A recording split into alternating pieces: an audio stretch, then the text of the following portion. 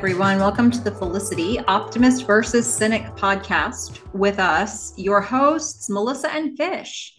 This is a Felicity rewatch podcast. We'll watch an episode each week and join you here to talk about it. And just a reminder, the reminder we give every single time, this is not a spoiler-free podcast. So if you have no interest in knowing anything that happens in the future of this show, there's a chance that we'll drop some tidbits here and there.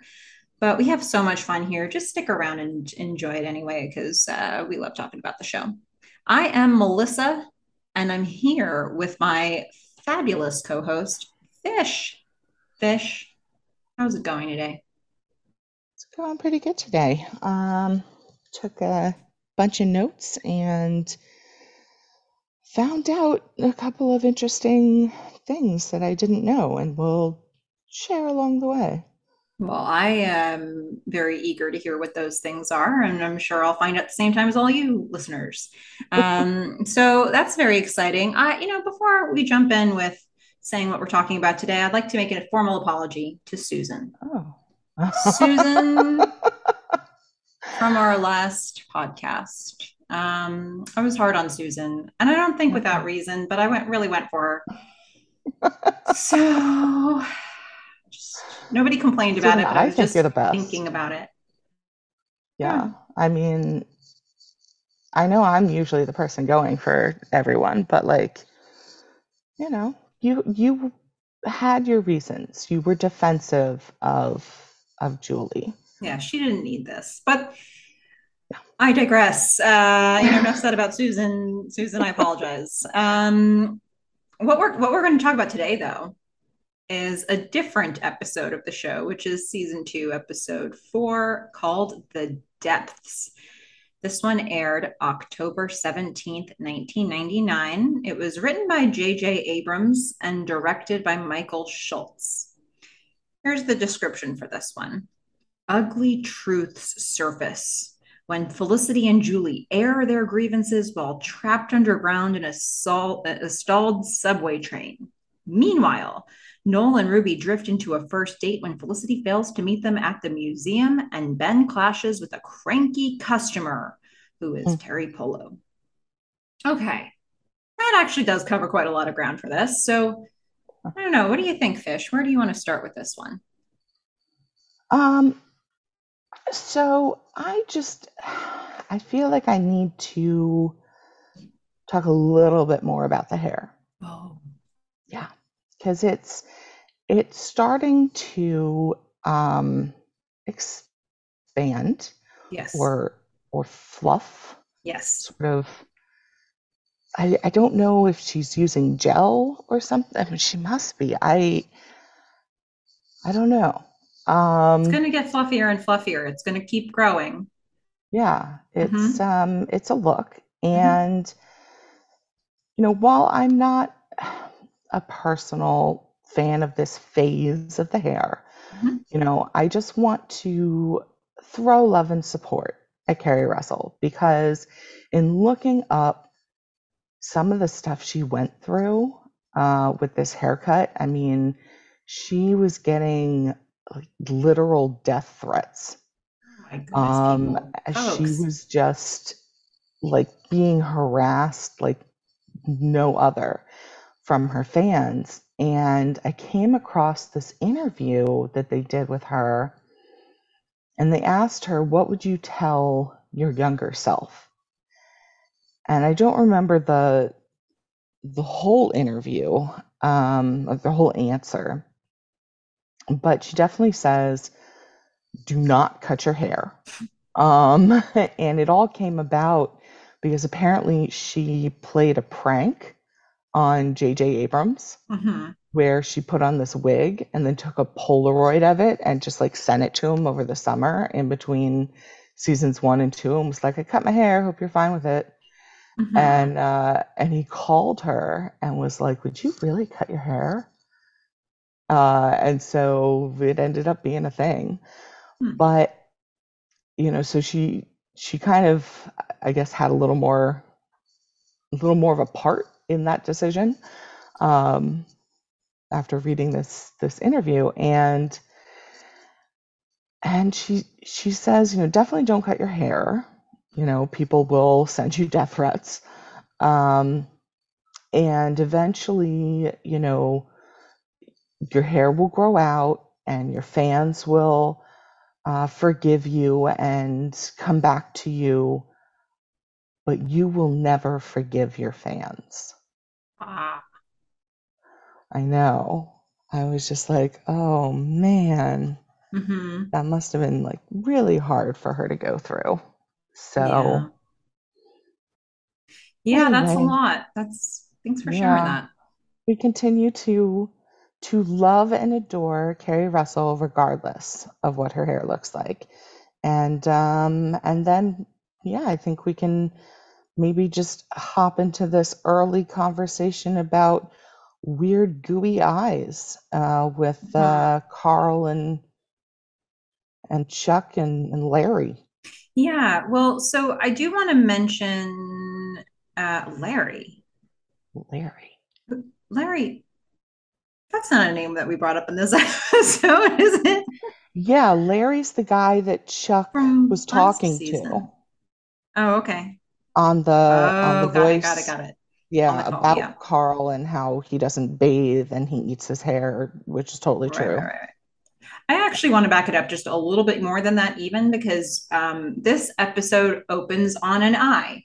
And if you Hmm. are familiar with other J.J. Abrams shows, a certain Lost opened up on Yeah. an eye more often than not, especially in that first season. That was a motif that he really got into. The whole show opens up on, I believe it was Jack's eye. So this is something that I think intrigued him, and this is. I kind of like it when you see this sort of stuff. A lot of times you'll see it from directors because showrunners don't always get an opportunity to do more shows. J.J. Abrams has been very successful. He's gotten to do a lot of shows, but sometimes you'll see this more with movie directors where you'll see like the early idea of something that later on becomes the motif of like a whole movie. Like I feel like I've seen that with Alfred Hitchcock a lot. And so I did think it was interesting to see this one moment where we get this shot of Carrie Russell's, a close up of her eye, and we will keep coming back to that picture that she's drawing as we go through. But I did like It's that. and it's I think a much better picture than the droopy I hands. was thinking that too, right? Probably different artists worked on different things, and maybe we're meant to see that she's progressing. Not sure, but yeah, you're right. Then the next thing we see is this advisee Carl, who now has a name, but we've seen him before. He's been a hypochondriac before, and this time he comes in to complain about something completely different, which is having overheard his roommate talking to somebody on the phone and giving a laundry list of things that he doesn't like about Carl. Mm-hmm. Oh, Carl. And it's positioned as like Chuck's bullying me. And then But also, like when he starts to describe the things that Chuck's saying, he's saying that I don't wash my clothes with detergent and that I eat my hair. And Felicity's like, okay, so he's saying things that aren't true. And Carl's like, no, they're true. She's like, what's happening?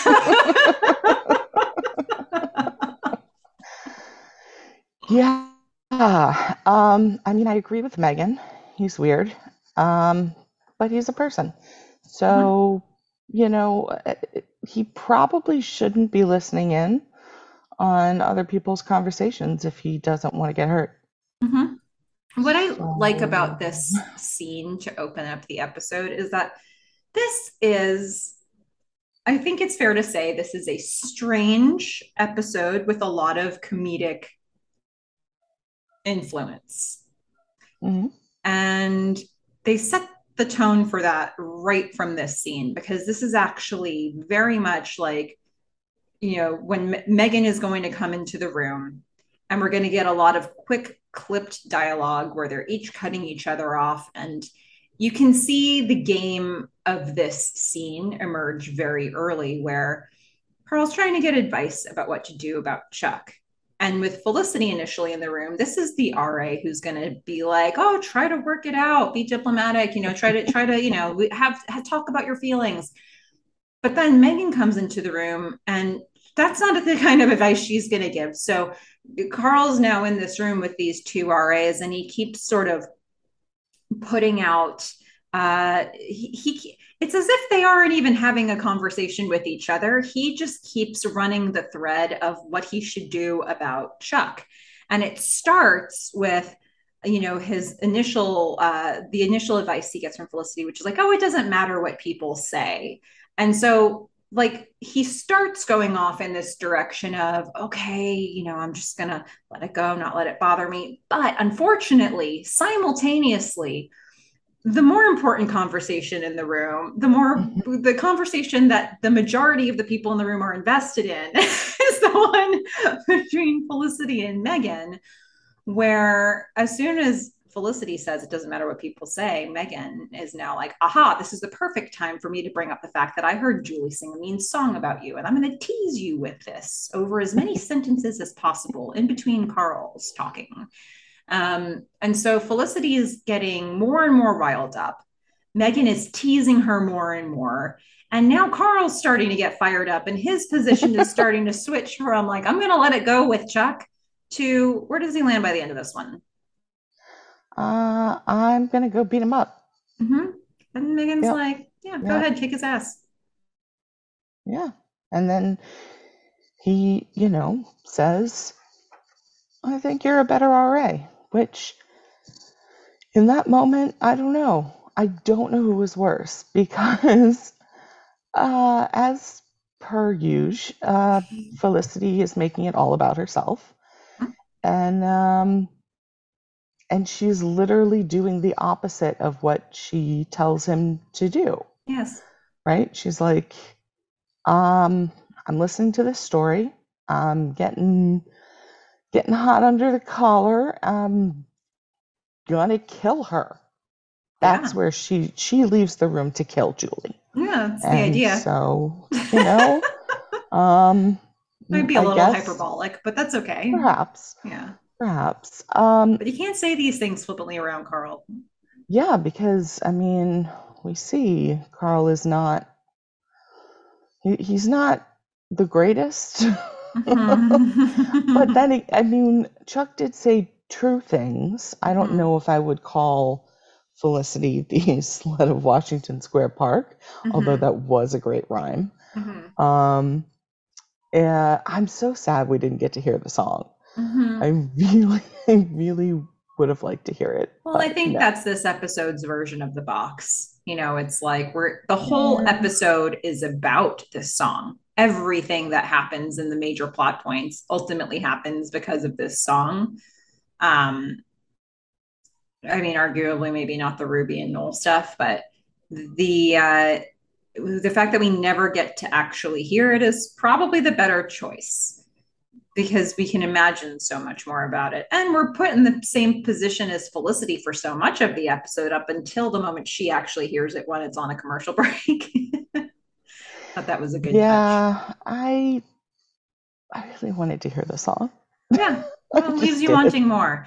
I wonder if that was ever like a bonus feature for the show somehow. Not like a bonus feature in terms of DVDs or anything like that, but I wonder if they ever had there was ever somebody on the internet who tried to make a song like this.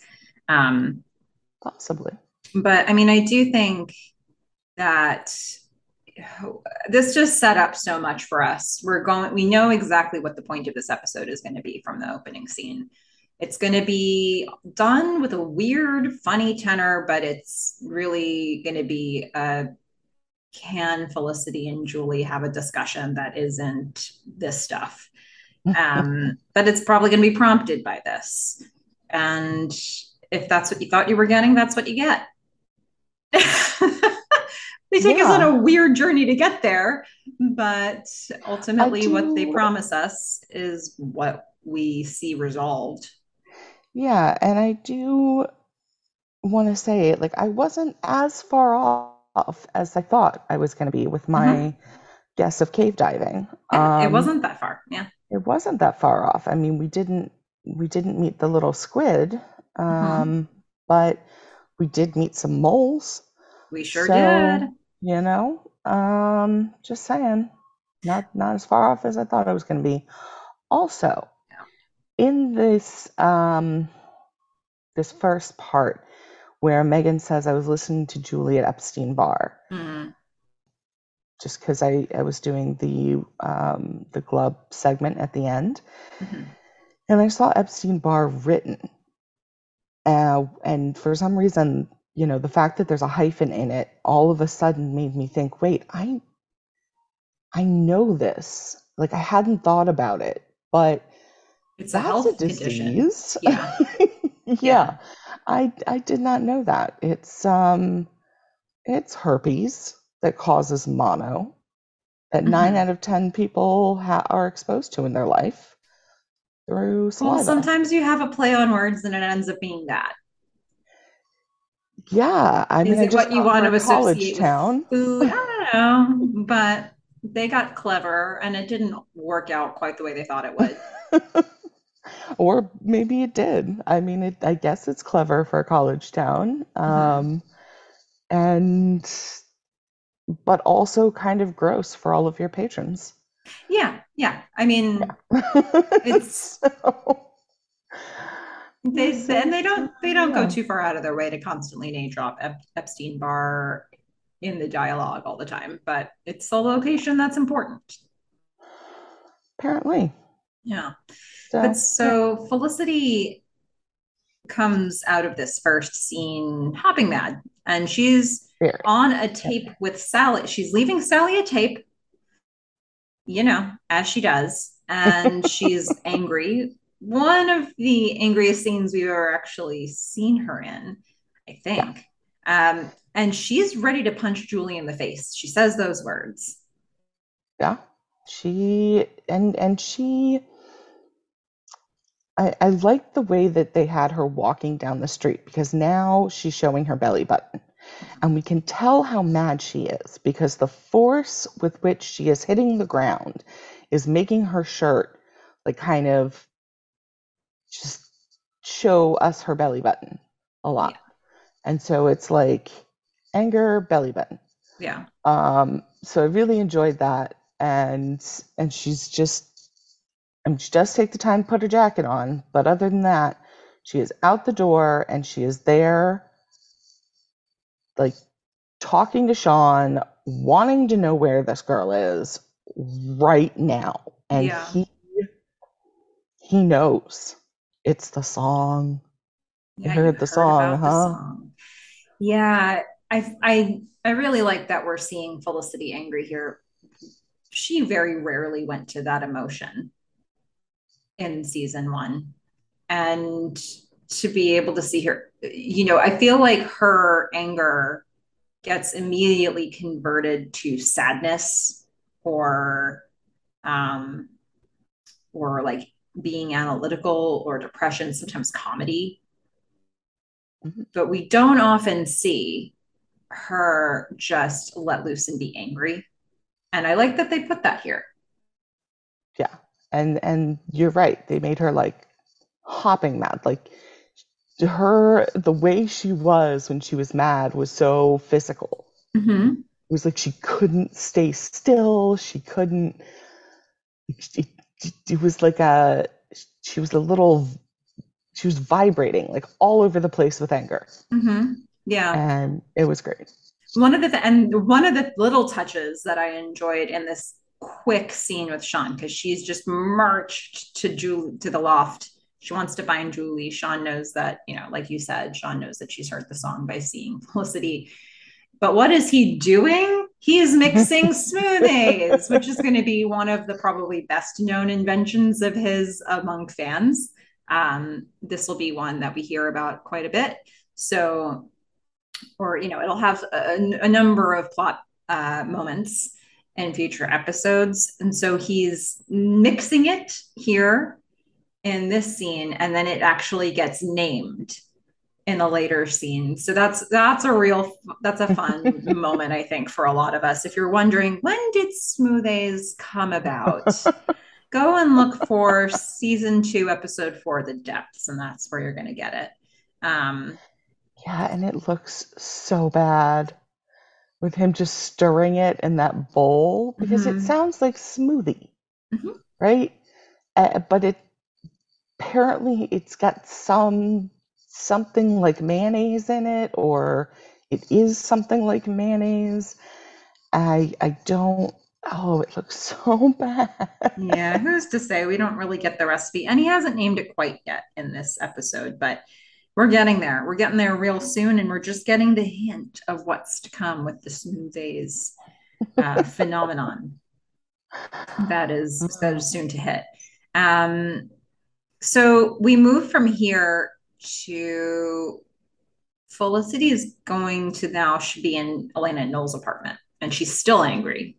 Mhm. And because she didn't get a chance to talk to Julie, she has to unload with Elena and Noel. And this conversation, it felt like, after what we saw in episode 3, where Noel and Felicity patched things up, it feels like they're right back on par with being friends again. Yeah, I mean he's still pretty snarky. I like that they're keeping up his humor that has a bit more of an edge. I Mm-hmm. mean, it's more friendly Mm-hmm. now, and it's also directed at Elena. Um, Mm-hmm. but yeah, I wrote that down too. I was like, oh, they're friends again. And then I wrote, but he's also snarky. Um, Yeah, I think it's a like a normal level of snark. It's not a snark intended to hurt Felicity. It's a we're together in this joke sort of thing. it's less so we're together in this joke with Elena because she's like, I had this poem written about Yeah, me called Stinky stinky Girl. girl. Yeah, Do you want to hear it? And Noel's like, nope, yeah, really not interested. Don't care at all. yeah. And Noel turns that on Felicity when she's like, how would you feel if I sang a mean song about you in public? And Noel's like, I feel sorry for the public. You have a horrible singing voice. And she's like, Yeah, right, right, right. Yeah, this I enjoy. I like this Noel.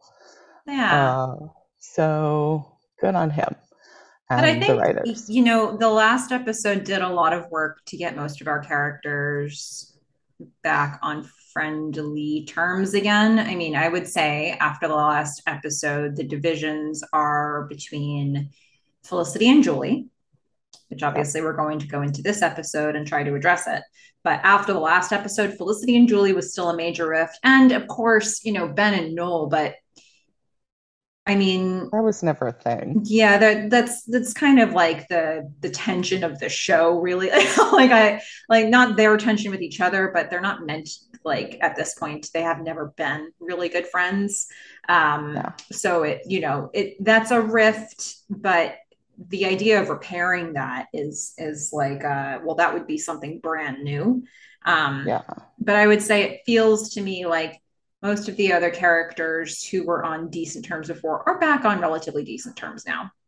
Well, I think Felicity and Ben are not Yeah, after that speech that she gave and yeah, her rearranging her whole schedule yeah, that's true. to like never see him again. Well, that's the thing. We just, they're actively trying not to see each other. They're, in terms of what the writers are doing here, they're giving us a chance to explore some other things, bring in some new characters. Um, they're resetting. Like we've said, they hit the reset button, and now we're heading into some new batch of story. And so I think it's good that they pull them apart here to give us a chance to lay some other groundwork.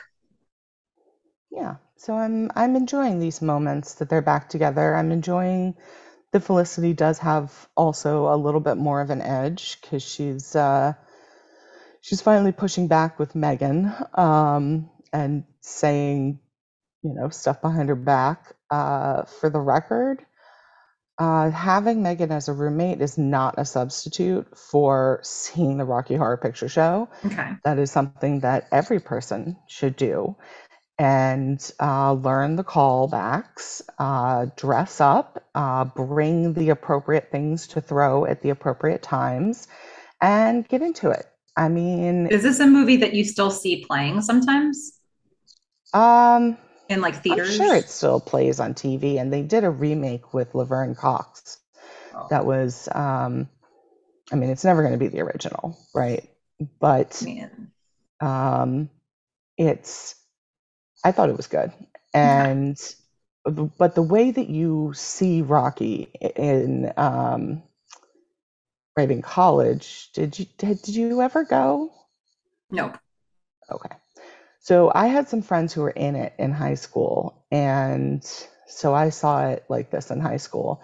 You go to a theater, and what they do is like a movie theater with a stage in front, Mhm. and they play it in the background while they have like live actors acting it out Mhm. in the foreground. And there are like certain phrases where the audience calls back. There's certain times when you throw stuff on stage, Mhm. and it's like a whole interactive thing. Yeah. And it's just something that like you should do once, you Mhm. know. Some Okay. people are in the cast and do it many times, but at least once. It's it's just not the same, and it has nothing to do with mole people. It's Okay. it's completely about transvestite aliens. So don't worry about the mole people. Hmm. And Melissa, this is something that we're now going to have to do together since you've confided that you haven't done this. Okay. I'm just curious where it'll be available. It's available everywhere. I guarantee you, Everywhere. somewhere, everywhere. And if you're in like you're trust me, Yeah, there's usually you're midnight thinking LA showings. has some access to this. I have a feeling that somewhere within 15 to 30 minutes of you, there's probably like five places you could go do this. Okay. Wow. Okay. Yeah. Well, there you have it. Challenge put forth. I'll let you all know how that goes. If I'm Okay. not there, I want pictures. And I want But to see who you dress up as. Ooh, okay, listeners, uh, gotta have your feedback here. You've seen, um, do we have any pictures of you, Melissa? I mean, you're um, kind of like the not that main we've shared. picture on, like in the logo. No, That's you're in there actually too. like an abstract. I'm a fish. Well, that's true. But we're Um, both in the yeah, but we yeah. are on the like intro thing. Like you can Hmm. see I'm the tall one. She's slightly shorter than me. Yes. I'm the one that looks like I'm about to fall over and flatten her. Okay. Um, so it's a little harder because you're not facing forward, but Hmm. she's also in the logo facing forward, but Whoa. it's like It's a a cartoon drawing of version. her. Yeah. Yeah. Who do you think she should dress up as? I want to hear all your ideas because we're gonna have to think about this. I think appearance wise, you go Janet, right? No, Okay. All no. right. Well, what do I know? I haven't seen this performed live. I shouldn't be Mm-mm. contributing. I'm thinking a pink wig. Everyone knows where I'm going with this. Oh. Little maid's costume. Yeah, Oh. that's what I'm thinking. But Okay. that's just me. I don't want like everyone come up with your own. Who should she dress up as? All right. Challenges put Maybe forth th- to everybody here. You're just, maybe this wow, will look be at a you. You're poll. on fire. You are absolutely on fire. I'm Um, just excited for you. I can't believe you've never done this. yeah. Hmm. But you know Well, who probably will do this? ooh. Ruby. Ruby will probably do this at some point because it's something that, I feel like she will get swept up in a group of her friends. And since she's currently not dating Noel, as Noel says, um, she has some time to go out. Maybe at some point she'll drag Noel along, and we all know who Noel would dress up as. Well, So I think that their status is probably changed by the end of this episode. yeah, which is why I'm thinking maybe she'll pull him along. Aha. Well, there you go. Yeah. Well, I think in terms of like things to go to, a big part of this episode is the idea of what they're calling the modern, Yes. an art museum, which I assume they just didn't get the rights to say the word MoMA, Yeah, that's exactly what I was which is the thinking. Museum of Modern Art. I think that's what they meant this to be, right, Fish? Like that's what they were going Kind for. of, yeah, sort of like how this is NYU. But it's The UNY. modern is clearly MoMA. Yeah, the idea here is that Felicity and Noel are making plans to go to the Modern together, but Noel has invited Ruby, He has. which makes a lot of sense for him and is strange for Felicity, but she's rolling with it. Yep. And so we're going to see her take the subway to get to the Modern, which is where basically the bulk of this story then comes unglued. But I did just want to say about my own experience with the MoMA. Uh, I have a memory of having a class trip because I grew up in New York. I grew up on Long Island, and I was on the west part of like Nassau County, the west part of Long Island. It didn't take that long to get into the city, as we called it. And so sometimes we would have, if we had a class trip every now and then, that would be to a museum somewhere in the city. And I remember one time I had a class trip for an art class, which seemed kind of strange because it was sort of like an extra, um, it was a not part of like the core classes, but I don't know. Anyway, we had this plan to go to the MoMA. And so we all got on a bus. The bus drove us into the city, and I went to the MoMA, and I hated it Oh. so much. Look, I enjoy the arts. I enjoy quite a lot of art. I have art all on my walls. Um, there were some things, installations in the MoMA at that time that I remember as I don't know how old I was, like 12. I remember looking at it and feeling like this is such a waste of my time. And it was a big thing to think at that age. I mean, we were on a class trip. We were like, what's my problem? There were actually, no, three specific things that I saw. The first one that I remember was there was a huge canvas that was just blue. Like somebody had taken a roller, made it all blue, hung it up on the wall. I was like, okay, continuing to walk. Then I walked to another Mhm. room. There's a huge canvas, the equal to the size of the all blue canvas. And this one is mostly, I think it was white. And then in large block letters, it said, oof. Then, shaking my head, I continue moving and I saw what finished me off.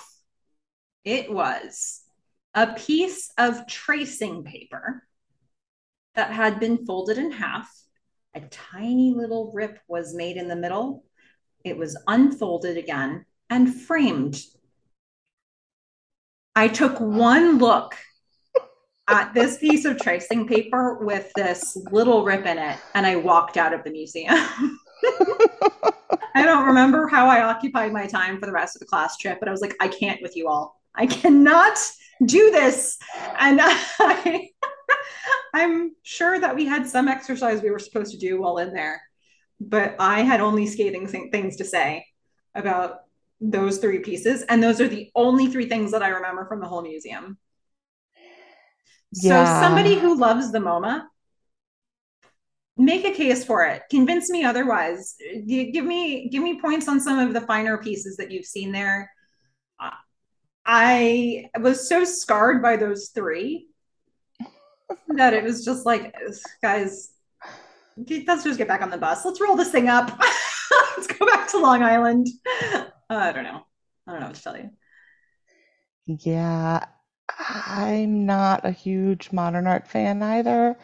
So I really can't help you out. Mm-hmm.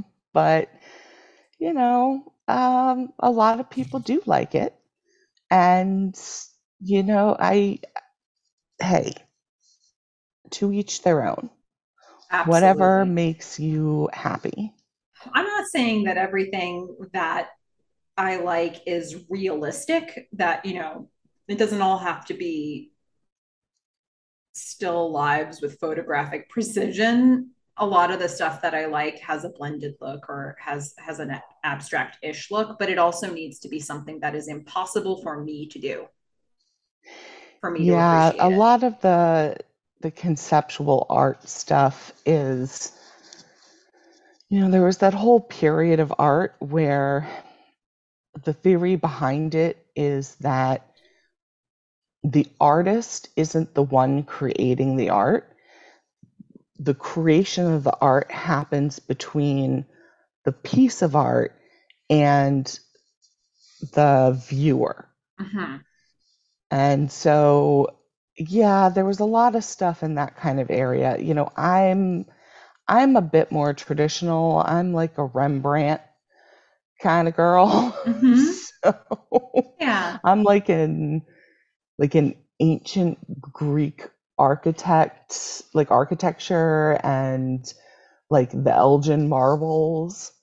Like that's what I consider sort of the best art from my perspective. Yeah. Fair So, enough. Okay, so look, I mean, if you're going to try to see people talking up the modern here, it's not happening on this podcast, but you are listeners, you're welcome to provide feedback on why you love modern art. See mhm. if you can help sway us in a new direction on this.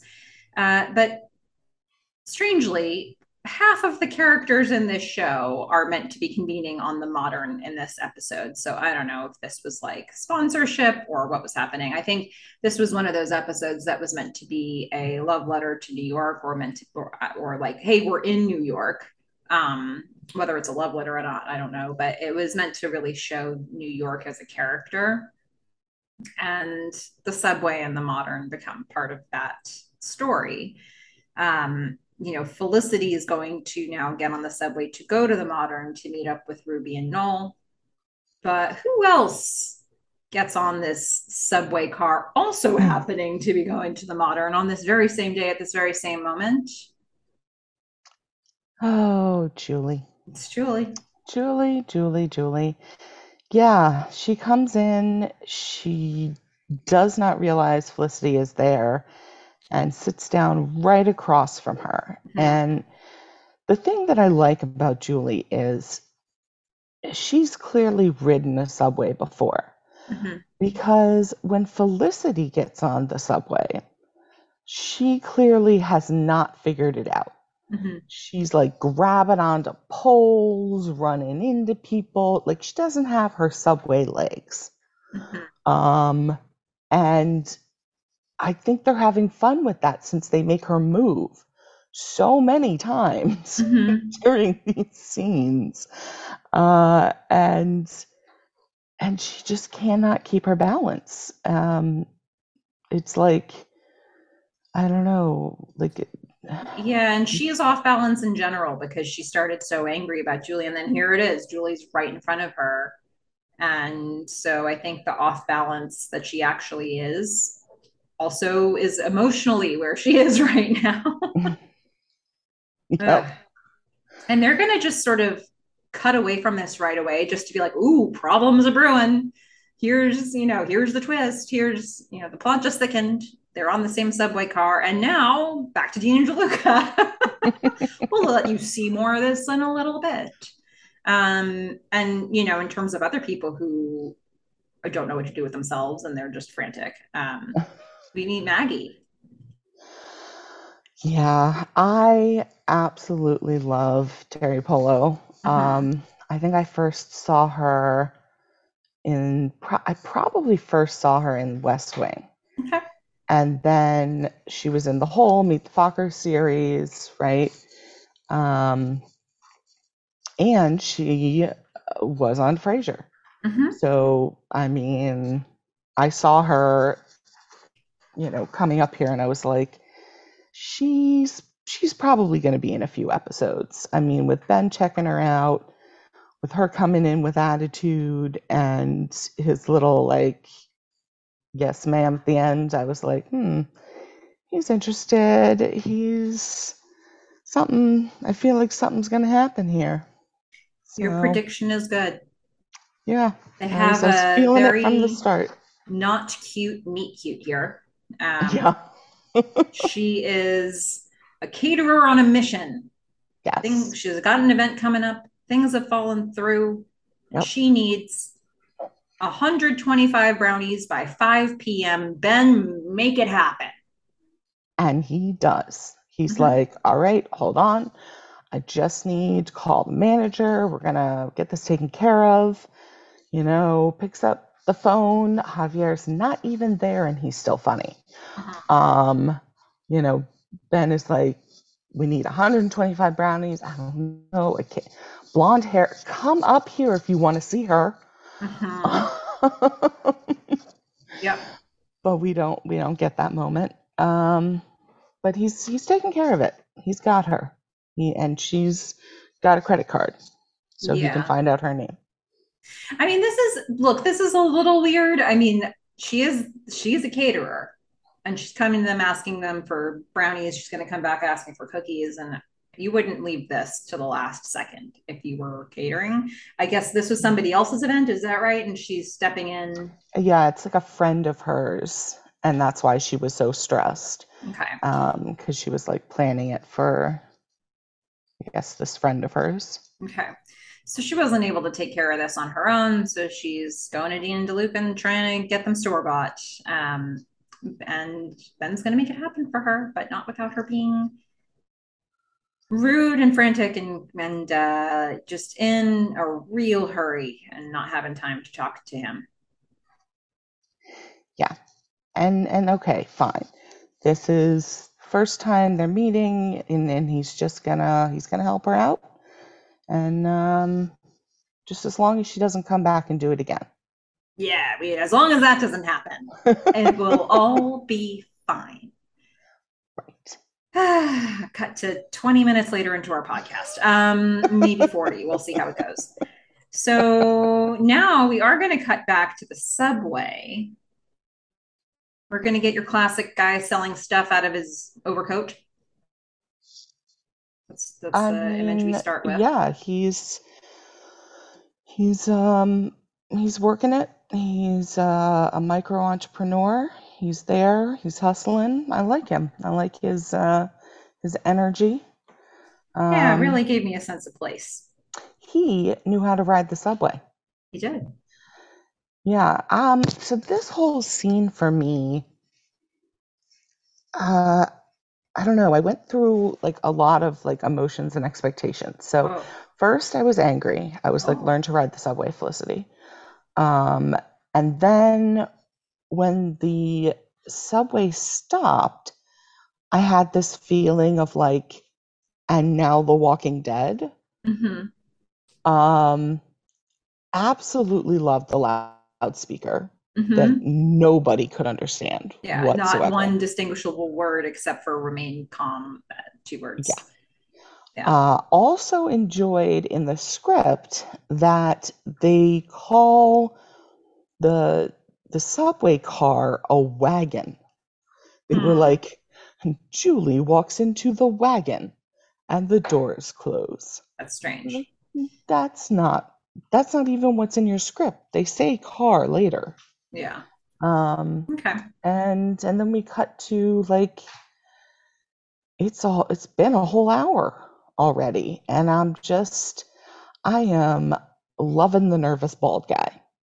He's Well, come in with energy. He's like, yeah. And we have some stuff happening between Felicity and Julie in these moments too, right? Because that first yes. moment when we cut to the subway, Felicity tries to start a conversation before the subway stops. She's like, so did you get the message that I stopped by? And Julie is on a mission to ignore Felicity. That is her only goal. It's like, I can, as awkward as this is, Julie's thinking, I can get through this with saying nothing to Felicity because it won't be that long, right? So that's like kind of like Felicity's going to try, Julie's ignoring her, and then, you know, when Felicity asks, "Did you hear that I stopped by?" and Julie's like, "Yeah, wasn't going to do a thing about it." Um, and Felicity knows what's up, right? Like this was a very clear interaction, and then Felicity has this it's going to get worse because Felicity says, "Oh well, the only comfort to me in that moment was knowing that in four stops I would no longer be on the subway with Julie, singer of evil songs. And then the subway comes to a grinding halt, and you just know that that prophecy was not to come true. and and yeah, that's where we get this intercom or whatever device that is, the remain calm. um you have no idea why this subway is stopped. It'll be a cause for speculation later. And then we get the caption that you mentioned, the 1 hour later, which reminded me of the episode Finally from season one, the one that I love so much, where we're getting captions throughout and about everybody doing finals and how much time I have left to study. So they're using that again here to show us how much time is elapsing underground. Yes. And I do like that too. I mean, it's a while. It is. It's going to end up. I think the last time we see one of those captions, it's been 3.5 hours, which is bananas. I did not necessarily think it was realistic. I think there would be a little bit more complaint from the people on it. Like, did any of those people have somewhere to be? We hear one of the guys, who was on his way to get a loan, so you figure he missed his appointment. But you know, why was everybody else riding the subway? Why don't they have a like? We're trying to get here, we're trying to get there. Somebody's waiting for me. I would have expected a little bit more impatience, to be honest. Yeah, I mean, I feel like these people, they found something to focus on. Mm-hmm. That's really what happened. Mm-hmm. They sat there for an hour. I mean, sure, they could have hit the red button and tried to complain to somebody, but like, seriously, who? Mm-hmm. Like, nobody's listening to you. Yeah. Um, which is why Nervous Bald Guy is like, we should run for it because sarin gas. Mm-hmm. Um, I enjoyed the moment when the first moment when it was such a New York moment when he just yes, says into the abyss of the subway car that he's in and the other people who were in there, he says, "Is this normal?" And nobody moves, nobody responds, nobody even notices that he's talked. But exactly. everybody notices, but they're all ignoring him. And I was like, "Oh, that's New York." Yep. And then he keeps going because he's actually a conspiracy theorist. Yeah, I mean, he is talking about real stuff. Mm-hmm. But yeah, that one moment was priceless. I especially like that he was talking to, I mean, he looks right at the guy who I will continue to call the judge. Mm-hmm. Um, and and the guy like absolutely 100% shuts him down. Like, doesn't even look at him, makes no movement with his face. Yeah, yeah. It's like doesn't even exist. Oh, Um, so yeah, fun good. stuff.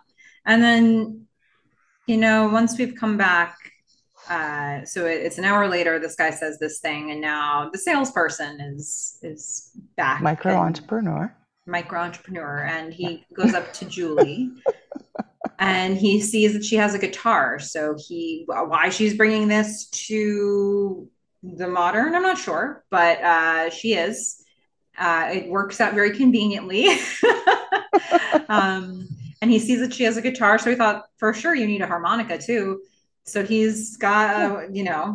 something to sell, and he's going to try to sell her a harmonica. Which, makes complete sense because she obviously wants to be the female Bob Dylan, who's known for his singing. Maybe not so much. Mm-hmm. But I also enjoyed that he was like, she was like, I don't want that. And he's like, no, come on, I'm not gonna sell you this one. I have ones that are all like wrapped up in plastic, so I'm not giving you my like saliva filled, gross harmonica here. Mm-hmm. Um, but and I thought Julie was handling it just fine. Like, the fact that Felicity felt the need to stand up and like shoo this guy away from her. I was Mhm. just like, really? Yeah. Because all she wanted to do was sit down and keep talking. Mhm. So I'm like, come on. Yeah, I don't know. I feel like it's a Felicity thing to do, I suppose, that she's just like, I'm going to butt back into this situation. And this guy's got to scram for me to do that. So she tells this guy to get lost and just sits right down next to Julie again as if Julie's given her any indication that she wants that. Yeah. Um, yeah. So now Felicity gets to the heart of the matter. She's sitting next to Julie and she's like, hey, I heard about your song. Yeah. Um, I really wish we'd heard that.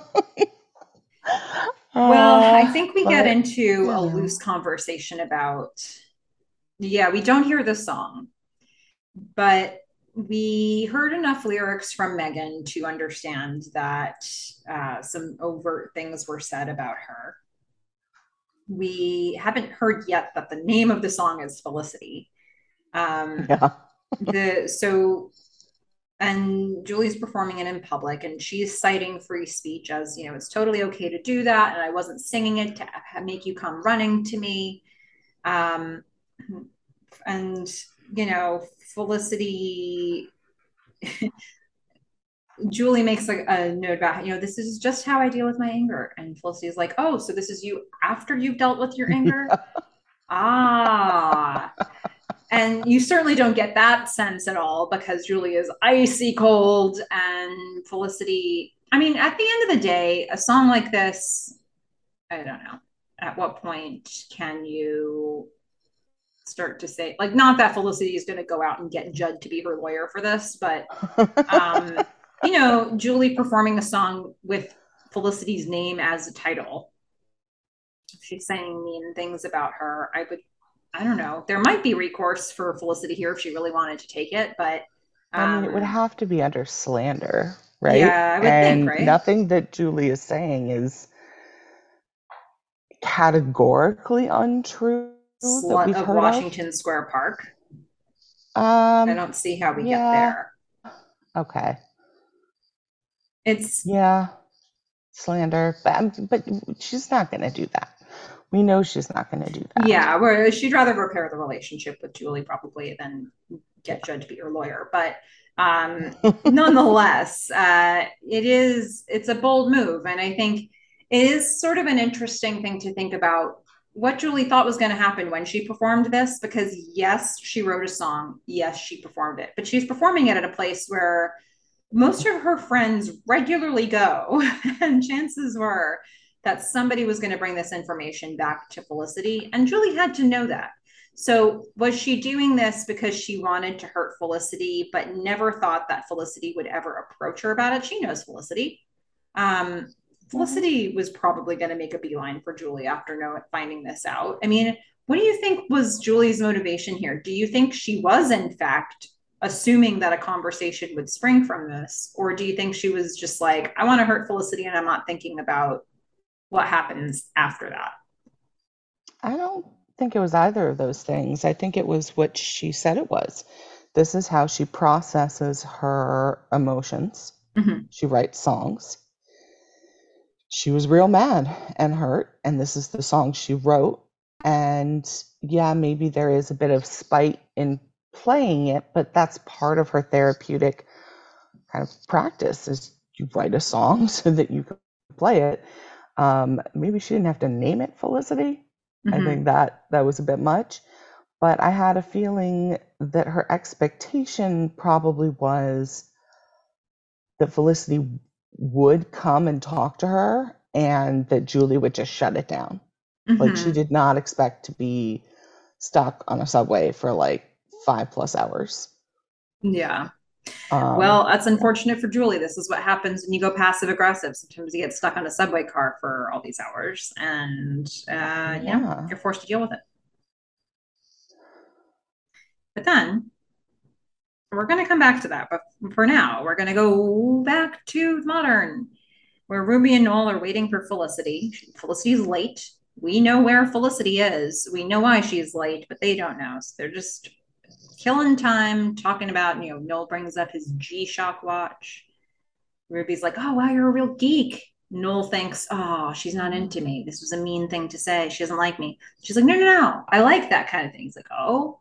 Uh, so basically, she goes into this whole story about guys with smooth hands. She grabs Noel's hand. They're having this tactile moment. She's saying, yeah, way back when, the leaders were the guys with the rougher hands, but somewhere along the way that changed, and the guys with the smoother hands became the real men. Noel's like, oh, yeah, yeah, guys with smooth hands. I would just like all of the listeners to know what a pro Melissa is, because for like the last 45 seconds, I just put a giant picture of Magenta and Columbia up for Rocky Horror Picture Show, and Uh-huh. she absolutely, as I guess a New Yorker or former New Yorker, pretended that it didn't happen at Yeah, all and just kept talking I'm a about professional. I keep it on point. Noel's smooth hands. Yeah, Um, but yeah, that's what I was thinking. yeah, So we're just gonna leave that up for her to enjoy. Um, and yeah, the whole smooth hands thing, yes, it's an ego boost for Noel. It's like, I'm manly. Um, I don't think it translates. Like I don't think it's so great for today to be talking about like who's a real man and who's not based on basically class. hmm Um, Probably not the best. I mean, I had a bit of a reaction to that, but I feel like I don't know, You've maybe had if a reaction to a couple things that came up around class in this episode. yeah, definitely a lot of. I mean, we'll get into it in the whole like trial. Hmm That's basically what I considered it. But like, yeah, I mean, I don't think a lot of this episode aged well, Yeah. even though I really did like it as an episode. hmm But yeah, it certainly was. I feel like I mean, I don't know her that well yet, but I'm beginning to get to know her, and I feel like this is a very Ruby comment. Yeah. Yeah. She's like repeating something she heard with like eyes wide, that and she just seems so Babe like in the woods. enthralled with Noel. Yeah.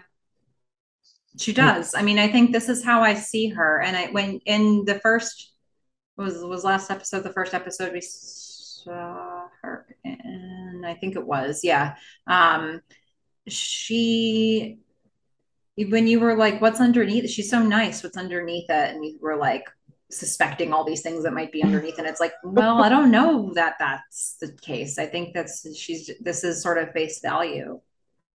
well, I was saying she could play those roles well, Mm-hmm. but um my real thoughts were that she was probably just dumb. Mm-hmm.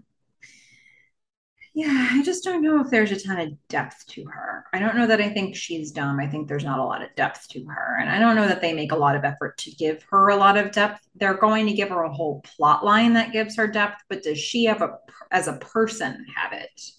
Um, I don't know. I mean, you see the conversations she's having with Noel in this episode, and it's like, what was the depth conversation? If we're thinking about this episode being called The Depths, how did she contribute to that theme? I'm not sure. Was it the conversation about Zap glue? I'm not sure that she has a lot of layers as a person that they're showing to us. They're gonna, like I said, they're gonna give us layers in her story, but it doesn't feel like that's coming from within her, to So I'm me. calling her dumb and you're calling her shallow.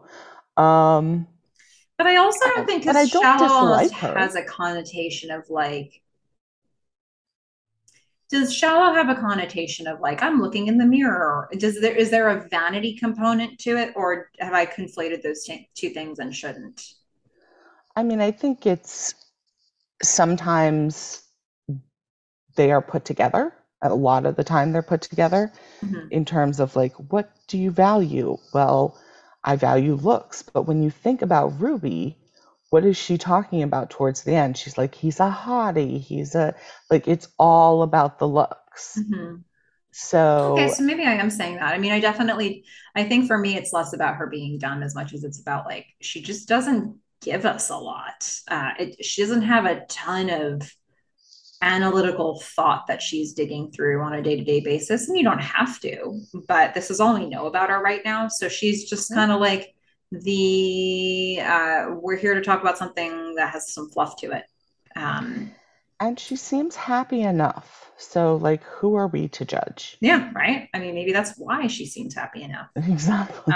Meanwhile, we head back to the subway where it's not a happy situation. No, no. Felicity is trying to figure out whether Julie is passive aggressive or aggressive aggressive, which I liked to the distinction there because. Well, and that that was what we had talked about with Noel, I think, Mhm. earlier. We're like, is he passive aggressive or is he aggressive aggressive? Yeah, Um, and I don't know. I think Julie was trying to work this out. She's trying to work out her feelings. I think the passive aggressive part was calling the song Felicity. yeah, yeah. That I That was a do big think move. goes over the line. And knowing that she was singing it in Epstein Bar where everybody that they know goes. So Felicity was a But known entity at that place. yeah, Felicity could have been there herself. Felicity's friends live over it. It's like a big choice that she's it is. pretending is a non-choice, I and don't it's think she's not. pretending. I think she feels fully 100% justified Mm-hmm. in doing exactly what she's doing. Yeah. She is so pissed and she is so like in her feels that like she just can't see Felicity's side of it. She feels betrayed and basically it's kind of all about Julie for Julie right now, right? Mm-hmm. It's like, I'm mad at you. I'm fully justified in being mad at you. And it doesn't matter what I do, I want nothing to do with you. Mm-hmm. So I don't care what you think.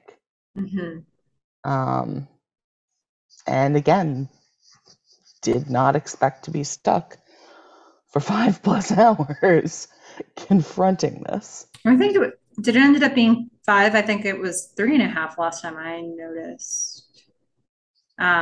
It was a long time At this regardless. point, or total? I meant total. Yeah, later on, the last time I remember seeing a caption, it said 3.5 hours, which isn't yet. Um, Oh, it's still I quite a thought I long had seen time, five regardless. something at the end. Could have been. I might have missed that. Well, Um, regardless, a but long we time. are back in the subway. There's speculation starting to happen now. Did the subway hit someone? Somebody posits that Yeah. theory. Um, then there's this whole conversation around sure could have been. There are mole people who live underground. That's like what? Yeah, And then I we enjoyed get it. we I get the enjoyed one this moment section. with the guy, the micro entrepreneur guy who, Yeah, um, that I don't know what show I tone this love it. I was. loved it so much. There was this moment where he starts walking away and he turns around and Yeah. he goes, "It ain't right underneath this city." And then the camera pan like zooms all the way into his face at a slightly upward angle, and it's like it just ain't right. And I was like, "What show did this become for Oh my four God. And I seconds?" wrote down the the earlier line that he says right before that, which is, he says there's mole people, and he looks around the car and says, what you call darkness, they call home. Yeah, it was like what type of movie did that come from? It was like an action flick. that he was I acting in an action flick and everybody else was acting in something completely different, but that had been written in. It wasn't his choices. These were camera angles and like, this wasn't this actor making this call. It was like, this guy's in an action movie and everybody else is in something different, like a crime drama. well, I mean, I got at certain points again like Walking Dead vibes. I was like, Mm, we for those who have watched it, we've seen this scene. yeah. So, yeah, it's I don't know. I enjoyed the mole people. I mean, there really wasn't another theory put out, I think. Mm-hmm. It was Like pretty it's like much, we hit somebody. I was like, oh yeah, that makes sense. yeah, yeah. I mean, look, I don't know about you. I've been on the metro a couple of times when someone's been hit. Mm, Like, it happens. yeah. Um, I don't know how they so would gather yeah, that information though, because it didn't seem like anybody except for the he guy. The walked guy, up, probably walked up to the first car. I yeah, mean, that guy is he did on the seem like he train was all the moving. time. Yeah. Yeah. So he knows all the conductors. Otherwise, they'd be chasing him off. Yeah. But Well, yeah, the only speculation seemed to be like who they hit, why, you know, did someone mean to jump? Like what happened? And then we got real dark with it. yeah, And that's pretty much then it. Just then ain't right the, underneath the city. the a whole discussion about mole people. That's that's where it started. We haven't seen him yet, but they talked about him. They set it up for us. And now we're Yeah, gonna go to a completely different vibe altogether. We're gonna go back to Dean and DeLuca. we are. And here we finally get the name. Oh my God, I love this so much. This whole Smoothies. conversation between Sean and Ben, their comedic So good. timing nailed it. They've got, it's So good. ironed out. They know exactly what they're doing with each other as actors. Sean is thinking of the name Smoothies, but upon Ben's not loving it reaction at first, Sean shares the other names he's been workshopping. The first one is my favorite. Which one was it? Fat, fatastic. Fat Tastic. Oh, fantastic. And then Ben goes, Fat Tastic? With the most incredulous, like, there's no way that's something you wrote in your book. Um, here's the list, Oh, yay. with some of them getting equally incredulous rejections from Ben. So he says, Fat Tastic, Must Ooze, Oh, yes. Lard Spread, Wasabi Goose, Yeah, I don't. Spisorio, and Zestrika, which I actually think that was probably the best one. Really, I think that sounds like a feminine hygiene Okay. Oh, spread. well, there you go. That's why you got to workshop these. Mhm. So, when Sean's done running through the whole list, Ben's like, well, yeah, I guess smoothies is the best. Yep. So it's going to be smoothies now forever. That's it. Oh my goodness. It happened. They've decided on the name of this thing, and I guess smoothies is better than fat taste stick. What a name! What a great one to Well, start with. I also enjoy lard spread because, frankly, that's just lard. That's a thing. Mm-hmm. That's already spreadable. Yeah, he hasn't invented that really. No, Wasabi goose. Yeah, I know. I feel like there are different things in different versions of this because lard spread has nothing to do with wasabi. yeah. So if we're trying to think about what the ingredients are here, Yeah. it includes Spicerio probably some is sort of like, lard, some sort of mustard. Paprika is what I'm thinking when I hear zestrika, but I also think of lemons. oh, see, I think of, Wasabi, yeah, definitely wasabi. and then smoothies implies mayonnaise. Right.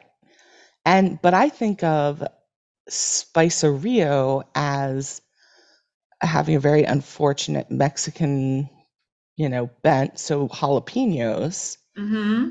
probably are in there. So I'm not sure how all of these are under the same like And consideration. it's definitely maroon, as we Hmm. saw from the bowl, which could be the paprika Could be if paprika. you use enough of it. Yeah.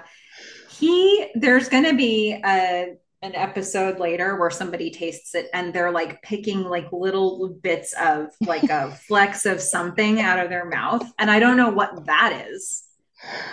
They're like Maybe almost like chili they found flakes. something like there's like a flake of something that they're having to Yeah. chew when they don't want to be. And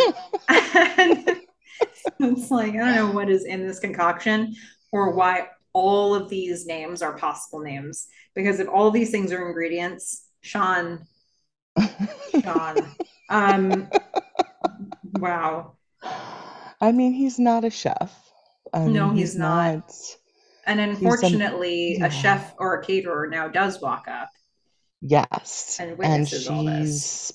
I just wrote the bitches back. Yeah. Um, She needs 75 cookies now. Arr. yes, 25 of each of these kinds. And can he please just make it happen? I think it was chocolate chip, oatmeal raisin, and cinnamon sugar. She wants 25 of each. She needs 75. And if he could just make that happen like right now, you know, that would be great because she's got a schedule. And she definitely finds him sitting down talking to a friend who is not in Dean and DeLuca attire. So Yeah. yeah, Ben makes a point to say, okay, I'm on my break. You know, like he's like happy to deal with your crisis, except let's acknowledge that I'm on my break and you're interrupting me. And he is being polite-ish and also pushing back. You know, he's like trying to walk that line between getting fired by Javier and like also stop being like this. Um, I and feel frankly, like there he doesn't probably were walk people. that line well. Okay, fair enough. But realistically, there were probably people behind the counter or at the register also working that shift who she could have approached. And instead, she's like, oh, this is the guy I bothered before. Right. Well, I'm going he's to bother also him probably again. closer. Mm-hmm. And she's on a schedule. Yeah. But yeah, he is not kidding around. I mean, he gives it back to her. He's like, look, you know, you're crazy, you're freaking out, fine. Like, I'm happy to help you with your little cookie thing, but But treat me be like a polite. human. Yeah, like, Yeah. I'm happy to help people as long as they're polite about it. And like, I'm on my break. Um, hi, Maggie, since I Yeah. saw that on your credit card when you shoved it in my face earlier. Yeah. And I I'm think him Ben. saying that I'm a human. yeah, I think him saying that he's on his break isn't him trying to say, I'm not going to help you. It's him saying, look, I'm on a break. So if you're going to interrupt me, be nice about it. You know, Well, like, I don't even think it was about the break because the break doesn't come up till like halfway through what he's saying. yeah, he's I just mean, tired it's of her sort of an pushing him add around. on at the end. Yeah. He's I mean, his basic point is you're rude. Mm-hmm. And I don't really I'm happy to help people if they're not totally rude and bitchy, Yeah. but you are. So I'm not that happy to help you. Yeah. And I didn't think he was going to help her if she didn't do something about it. And Yeah. Yeah. He she, held his ground pretty well. And I think, yeah, you know, that point around I am a human, my name is Ben. Hey, this is my buddy Sean that I'm on a break with right now. I yeah. happen to know that you are Maggie, not because you introduced yourself, because you shoved your business card in or your credit card in my face. So I think he's like really positioned it like be a human starting now. Well, I don't even know that he expected that. I think he was just like, he just had it. He Yeah. just had it. He was like, I don't even care if I get fired. Like, Mm-hmm. I'm not putting up with you. Yeah. And I don't know that he had any expectations about what was going to happen next, but she was into it. Mm-hmm. She was She like, was like, ooh, a man who can stand up to me. Look at this guy. yeah, Ooh, you definitely saw the look. Like Terry Polo definitely executed the look that I think they She's were such asking a her good to do. actress. They were She's like, so good. him doing this gets your attention in a way that kind Yeah. of turns you on. And Yeah. like, message received. Like, I felt like she did a really effective job at just like transitioning from total freak out mode to who's this guy? Yeah. It was like he snapped her out of it. And I think two things happened there. One, I think she liked, you know, being told off a bit. And Mm-hmm. I also think she looked at him because before she was looking at her phone, she was looking at something, she was throwing the card in it. Like she didn't look at him. Mm-hmm. And then in this moment, she turns and she looks at him and is probably like, damn, Mm-hmm. like, look at this guy. And so then she sits down and is very coy, Mm-hmm. is very, polite, um, in asking for her 75 cookies. And Ben, to me at that moment, like he had checked her out earlier. Like, Mm-hmm. let's admit, like, he was looking out the window at her. Mm-hmm. And even when she came in the first time, he was a little amused. But by this second time, when he's going to like check on the cookies, I don't feel like he is interested anymore. She's just like, he's like, I'm gonna be a good guy. I'm gonna go do this. Fine. But now she's the one who's gonna be coming up on the perhaps rough-handed former manly man. Mm-hmm. Yeah, okay. The Yeah. the leader of the what were they called? Oh, blanking on things. Hmm. The Neo, leader of the pack, vroom vroom. close. No, the ones who club Cavemen? women over there. Yeah, basically, but it's like Okay. Neo lights, Neo. All right. I'm not prepared to give you a word for that, but I, that's okay. Sometimes we just have to let it go and accept All right. that. People know what I'm talking about. In the The last week, I people was having before a people. conversation with somebody on an evening, and then I was like, "Oh, what is the thing I'm thinking of? What's the show? What's the?" And 12 hours later, I remembered. Yeah, yeah. That's where I'm at nowadays. That was a real hard look at my aging process. Yep, Yeah, yep. it's Yeah, okay. That's what's it's happening. what happens. It's what happens. Can I just tell you a cafe related story that has actually nothing to do with this, but is just like the what happens when you have power as a worker in a cafe? Um, Absolutely. so at the school that we went to, I up until my senior year, I always had work study jobs, including my senior year. But up until senior year, they were generally in food service because that's where the bulk of the work study jobs were. And there were all different kinds of food service jobs. I did things like food meal prep in our biggest cafeteria, but the best job I had in food prep or in food service was working at this one cafe that was in sort of like our main quad area. And a lot of faculty would come in during the day and some students as well, but it was kind of like a more posh place to be, and it was fun. And I loved the people that I worked with there. And it was usually like me and maybe one person who worked full time and another person doing a work study job.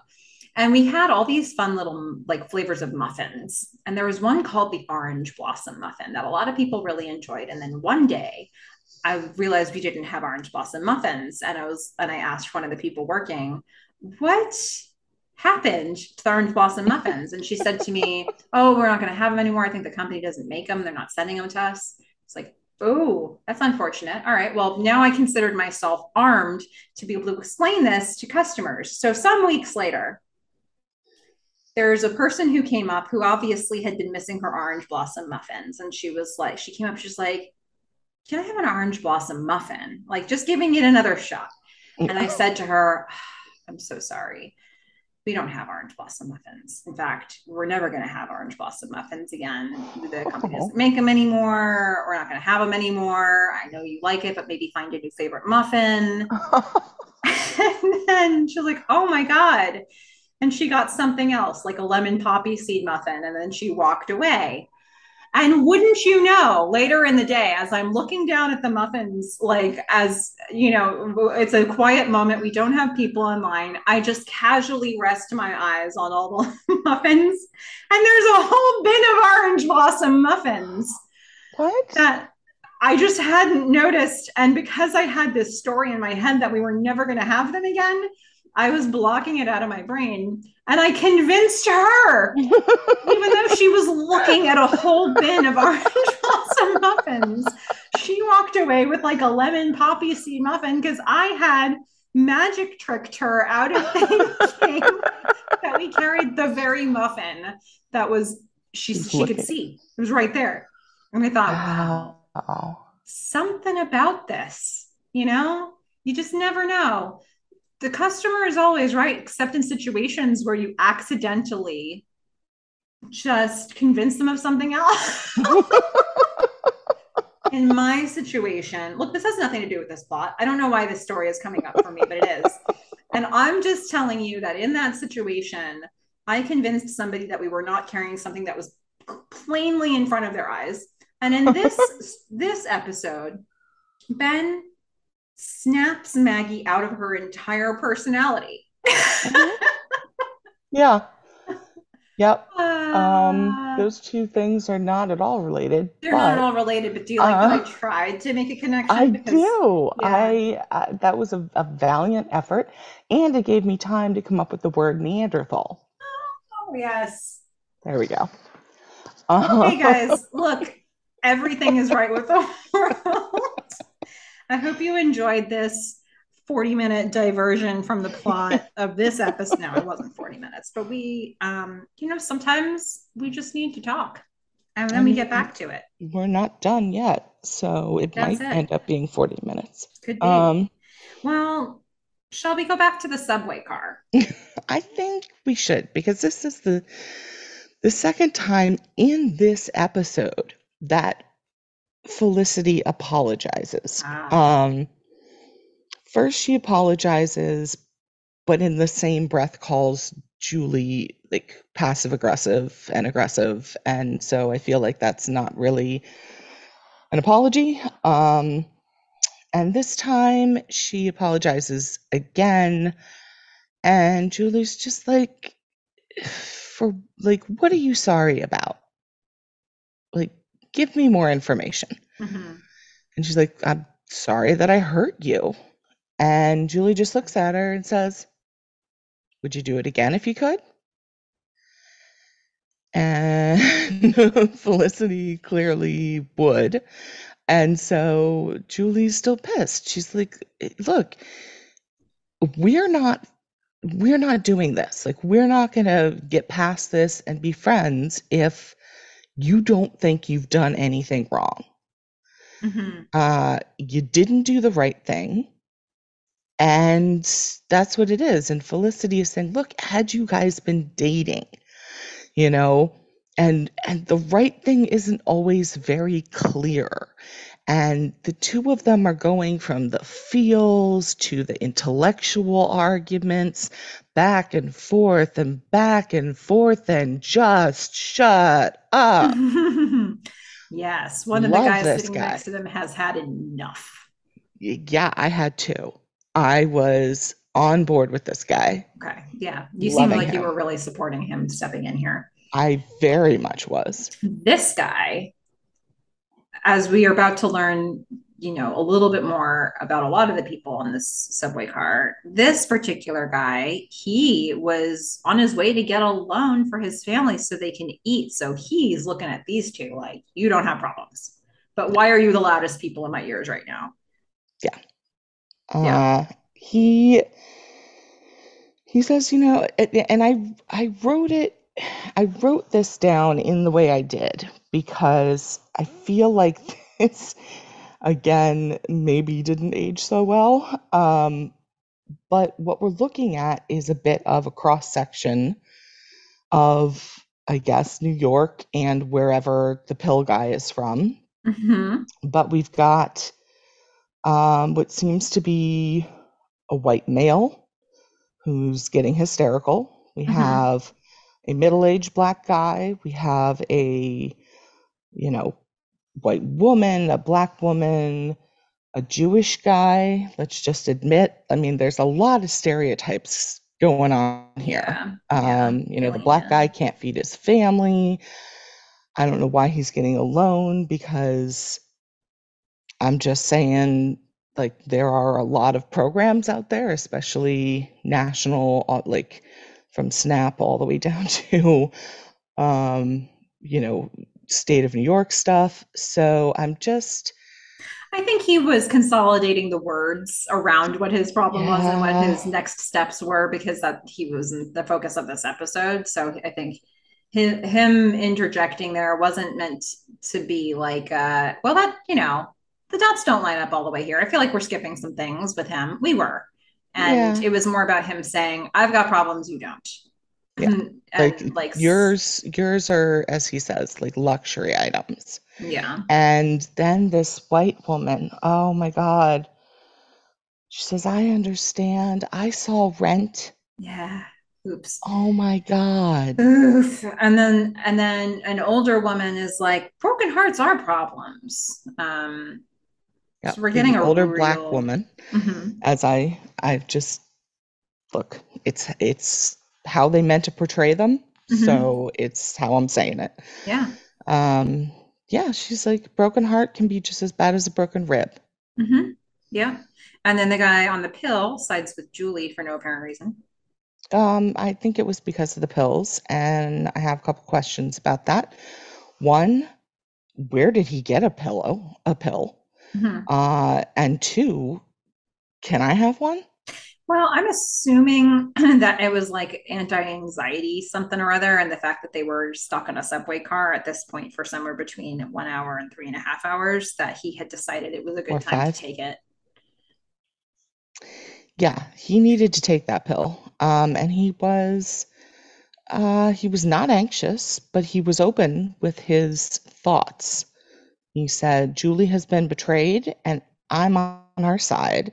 Mhm, And the black guy was like, nobody gets my sympathy. Like, mhm, you're all just still crazy young white women talking about nothing.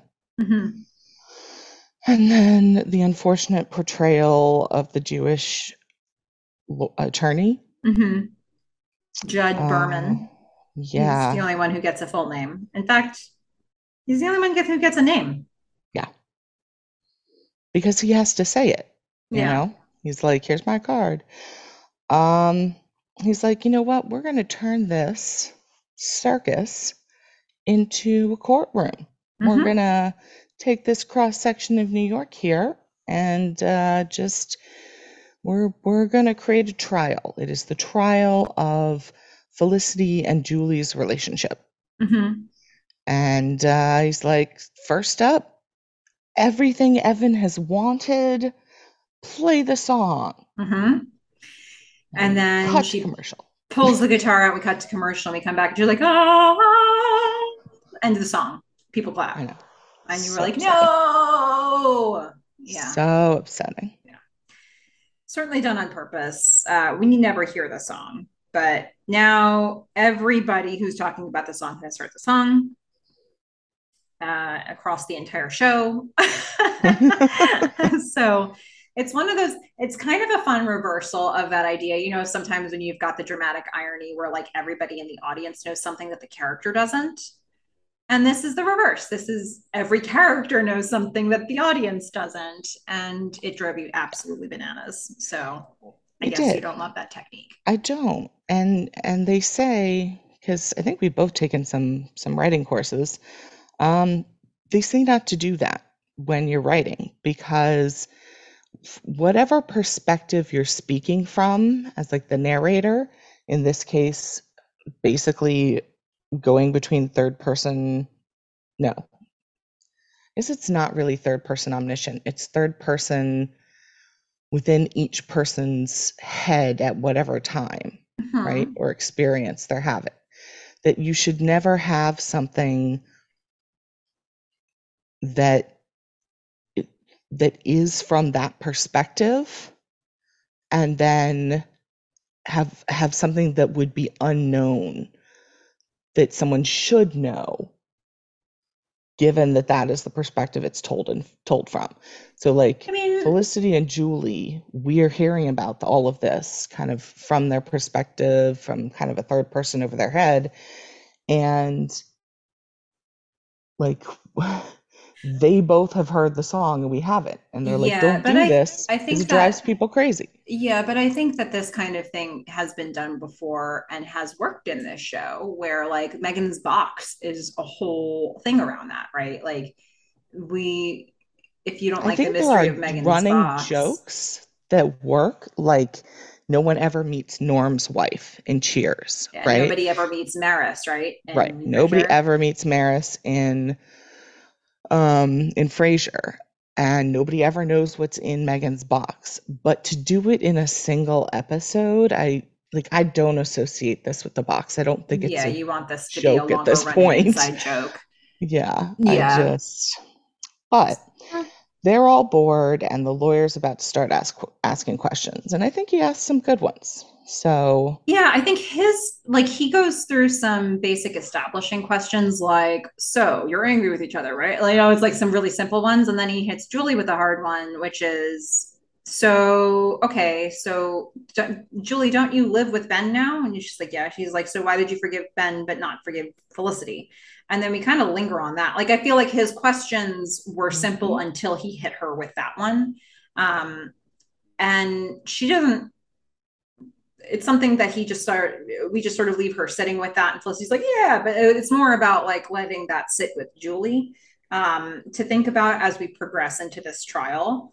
And we actually interrupt the trial here to go back to some other to another scene, Yeah, but I we'll come think back with to that it quickly. question and with the next question in the trial, I think he's also, some of these people are speaking on behalf of the audience Mm-hmm. because these are some of the things we've been thinking, Yeah. right?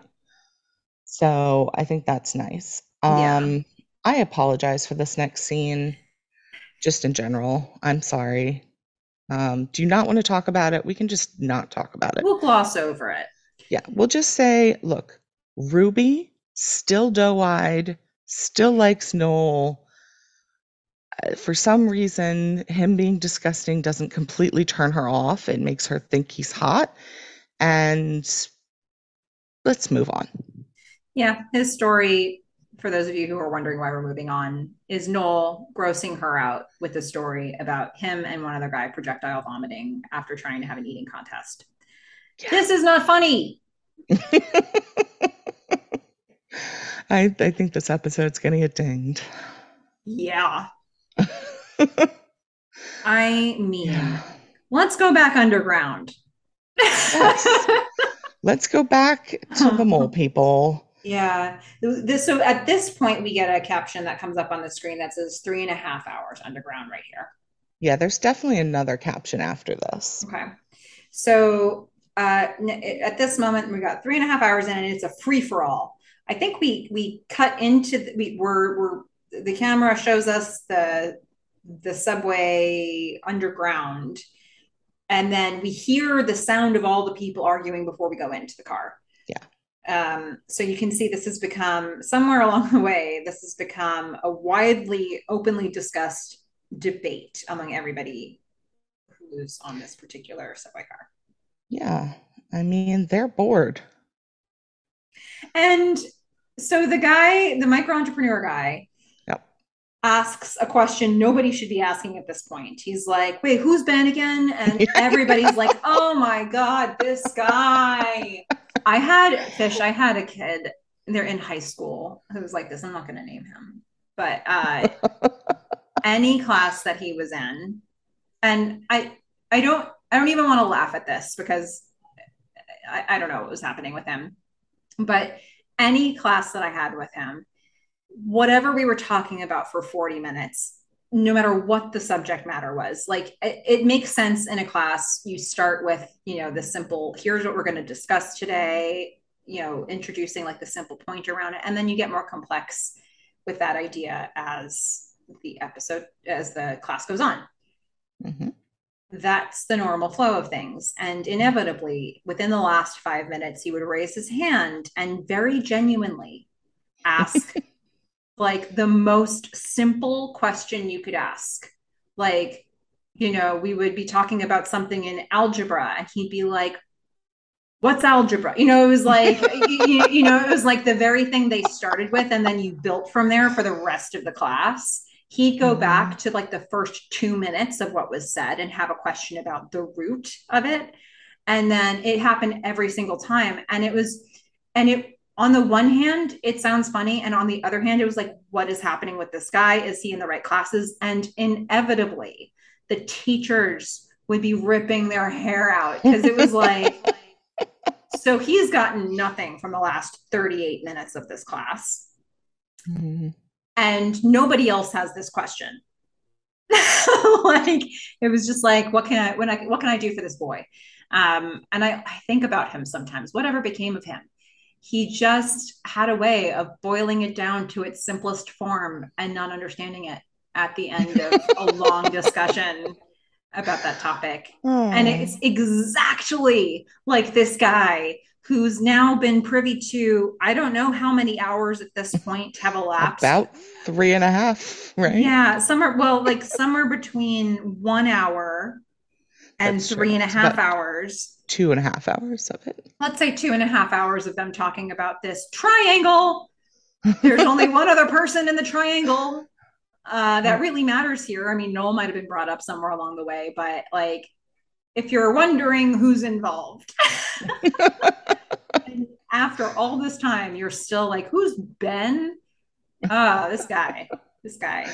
I mean, Um, look, he had other stuff to focus on. He was selling watches and harmonicas and everything. Like, he had to do all the calculations for the sale to let everybody know there was the standing still, we're not going anywhere sale. It was, mhm, 20% off everything. mhm. He's hustling, he's working. I didn't have Ugh. time for this. So something that I like about most of the people who are interjecting into this trial, or at this point, it's not trial anymore; it's just free for all. Um, is somewhere along the way, probably most audience perspectives, hopefully, are encapsulated in something somebody is saying. I don't know if that's true for everybody, but I think they were trying to be a voice to as many people as possible in this situation. And there was one And guy they I got identified you. with. Yeah, they got you big time because I heard that line and I was like, well, Melissa's been saying that from the start. That one guy said two things. I was like, that's exactly like this character is meant to be representing me. And then there might And have he is a been, young black man. yeah. And to be fair, like there were probably other characters whose viewpoints were reflecting other people's perspectives of the Julie and Felicity dynamic. So it's not to say that because this perked my ears up, this is what everybody took away. But I think I'm hoping they were trying to call in most of the audience into this argument. Um, and this one guy said two things. I think the first thing he said was, well, it's no surprise Felicity is going to go back to Ben. Like, wasn't she into him to begin with? And I was like, yeah, yeah. I was just like, let's say it, man, who's not named. You're the most important character in the show right now. He Validation. also, and I don't know if it came before or after this, but at the point when Felicity makes a comment like, you were broken up with Ben. And that same guy is like, wait. So what are we talking about here? You were broken up. Yeah. And I was like, oh boy. But I more so resonated with that earlier thing or the first thing I pointed out that he said, where it was like you said, it's been something that I've been saying, like, Felicity came to school interested in Ben. Julie, I feel, broke a code in going after Ben to begin with. And so, yeah, Felicity also broke this code, but they've both done it now. It's not one sided. And so to hear that reflected in this debate was fun for me. But I'm curious, Fish, was there somebody in this group who shared a point of view that you were like, yes, the thing I've been trying to say? Yeah, I mean, there was this one guy who was like, "Oh, so you had a bunch of Oh boyfriends, boy. Julie. You're just like a sex toy, huh?" I mean, it's totally a compliment. Like, I like girls like you. And I mean, I know that that is my philosophy on life. Oh. Um, I think all women should be treated like that. I hope I've made that very clear. And that guy is my hero. Dennis. Uh, Dennis, it was real off putting. That comment. I was like, wow, I wonder how that was supposed to land. Probably creepy AF. Right, That's my because but the thing guess. is, then they've got so like at first they like made the subway car dead silent for him to say this, and you see Felicity's reaction, which is like, "Did you just say sex toy?" And the thing is, when he's done saying it, because he like you said, he comes back around to, no, I'm not saying that as a judgment. I've dated girls like you. I applaud you, baby. And when he says that, the rest of the guys in the subway car are like, yeah. And I was like, oh man, who what Yeah, happened here, J.J. as Abrams? You well, wrote no, this. I think that actually makes a lot of sense because, right, we always think of Julie as broken, you know? There's something that has happened in Mm, her the past life that makes her think it's okay for guys to rape her, mm-hmm, right? Like she says she's had a lot of boyfriends and Felicity is her first real like best friend who's a girl. mm-hmm. And I think him interjecting like that was just to sort of underscore the way that she has been treated Mm, and just the way that having boyfriends like that, you know, traumatize women. mm-hmm. And Felicity then jumps in with, now hold on, like it's not always like that. Like not only did I not have any friends, I didn't have any boyfriends. So like they're now having an argument over who's the biggest loser. Um Yeah, I do think that was I think as gross as Dennis was, I think it did something really interesting in the nature of the conversation after that because on the one hand, it sort of put Julie and Felicity kind of on the same side for a second again. Like in a weird way. You know, it well, as wasn't women, they were probably both like ew. yeah, so I think, and And they were not, there was really no reason at any point before that in this conversation for them to have the same reaction to the same thing. yeah. But although Felicity's reaction was a bit more expressive, I think they both were like, hey, hey, hey, hey.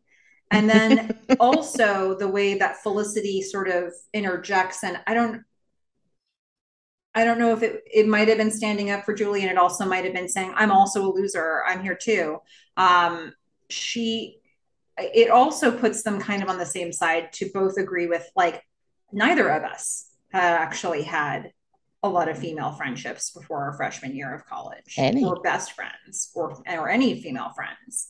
So I think we've now, even though it was born out of this gross comment from the series of gross comments from Dennis, we have suddenly found a way for them to be in alignment for a moment. Yeah.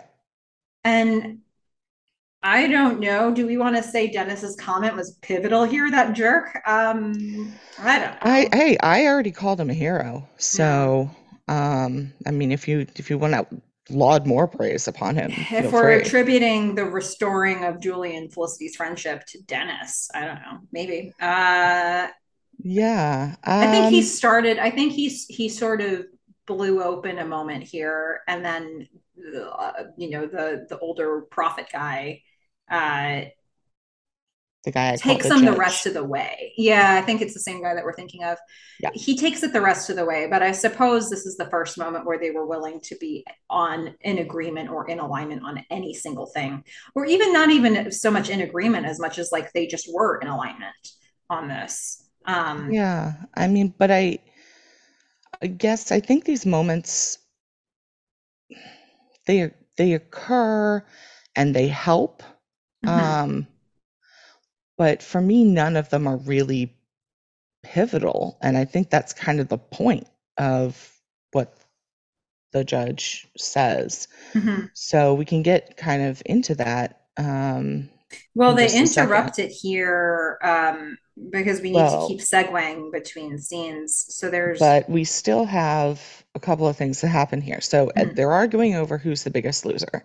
mhm, And then the black woman turns to them and says, maybe the train stopped to help you guys come back together. Like, this is the reason behind it all. mhm. And And I somebody else is can't, like, tell that to the guy who's dead on the tracks. yeah. Yeah.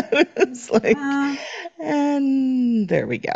And yeah. then my dream came true. Uh-huh. Um, we start to see the mole people Yes. who, again, a little bit of a Walking Dead vibe, but they're coming up. They got spiky hair, they got leather on. They're looking real, like mole BDSM chic. Hmm.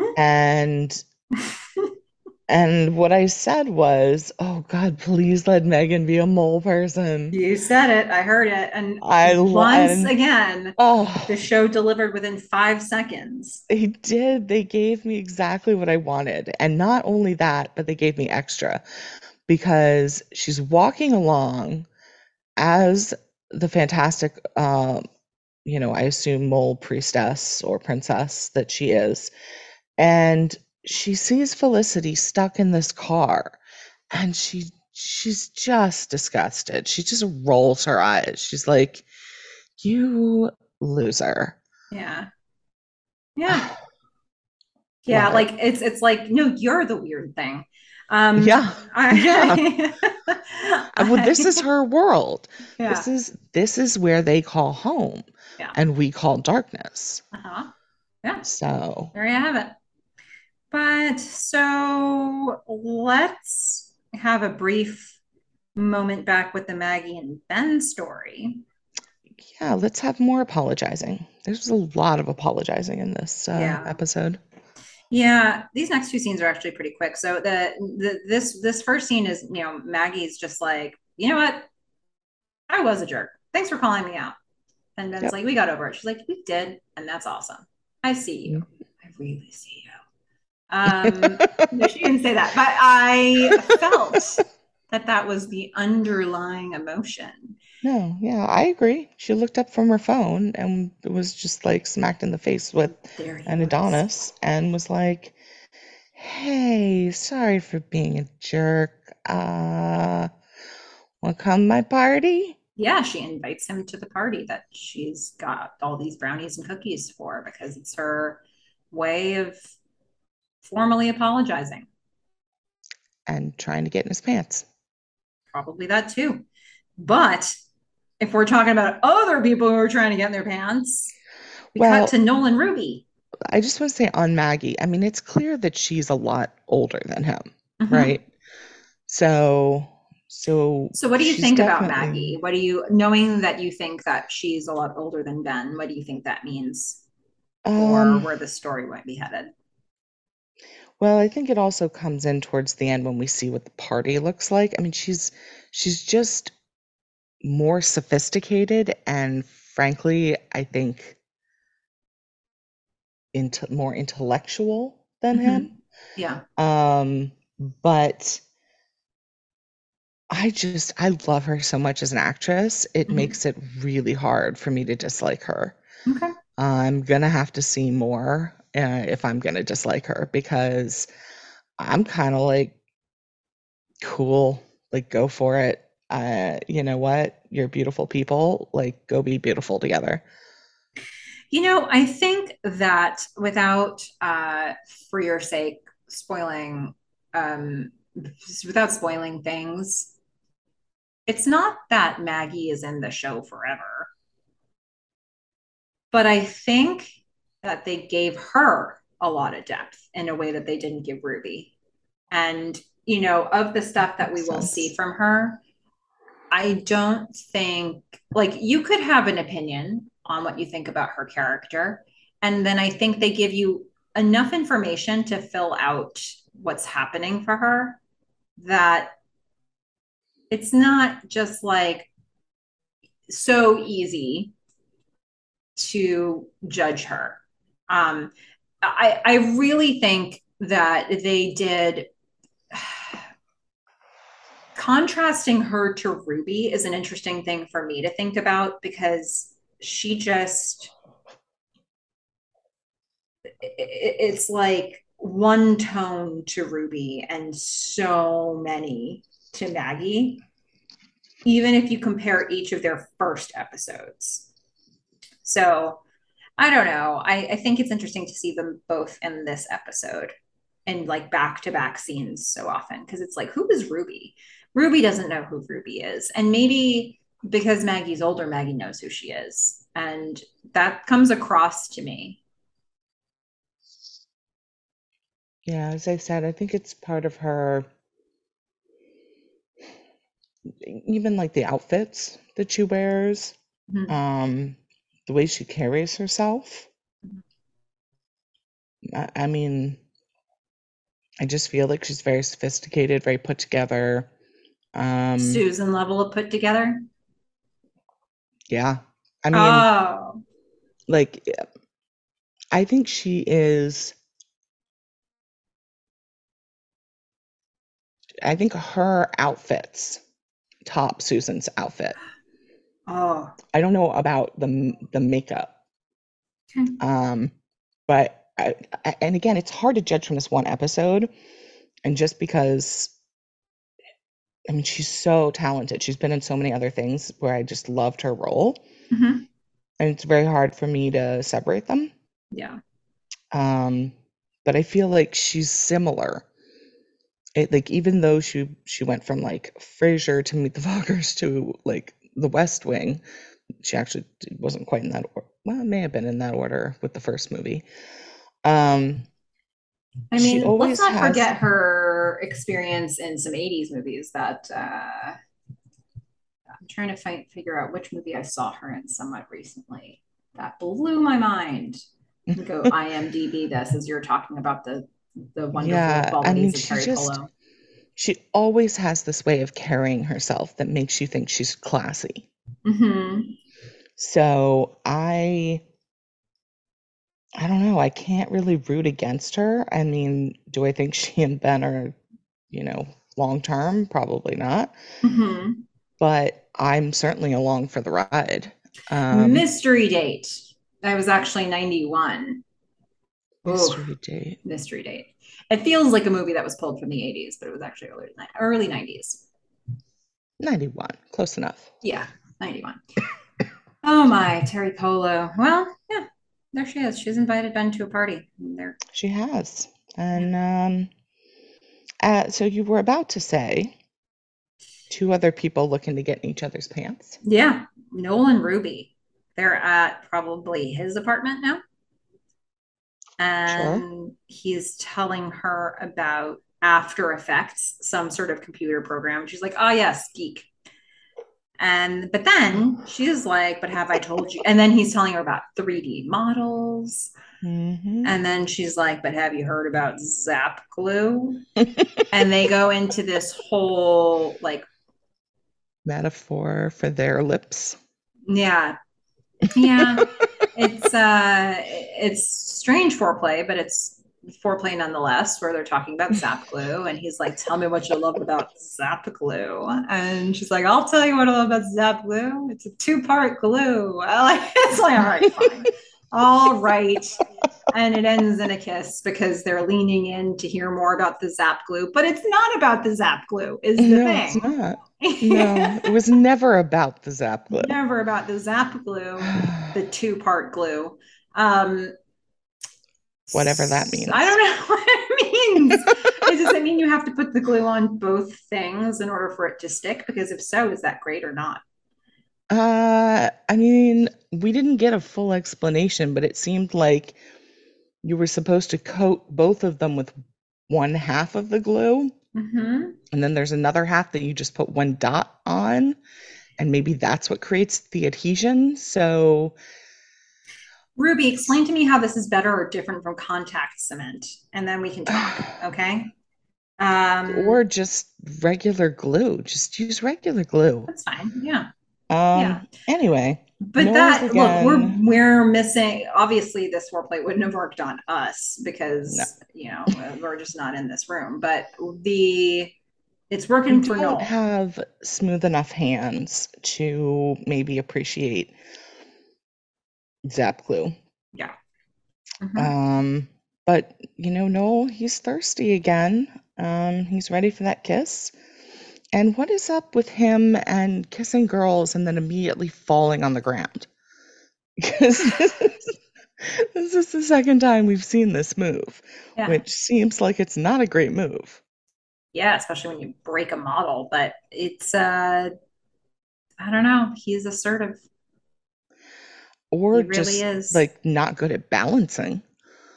Yeah, I it's like it's like, within 2 seconds of the kiss, he's like, "We're doing this," and he just like goes for it. It's a lot with him. But she's Um, okay with it. I mean, she's the fine with whole it. thing is very weird. I mean, I wrote first kiss is okay, but weird.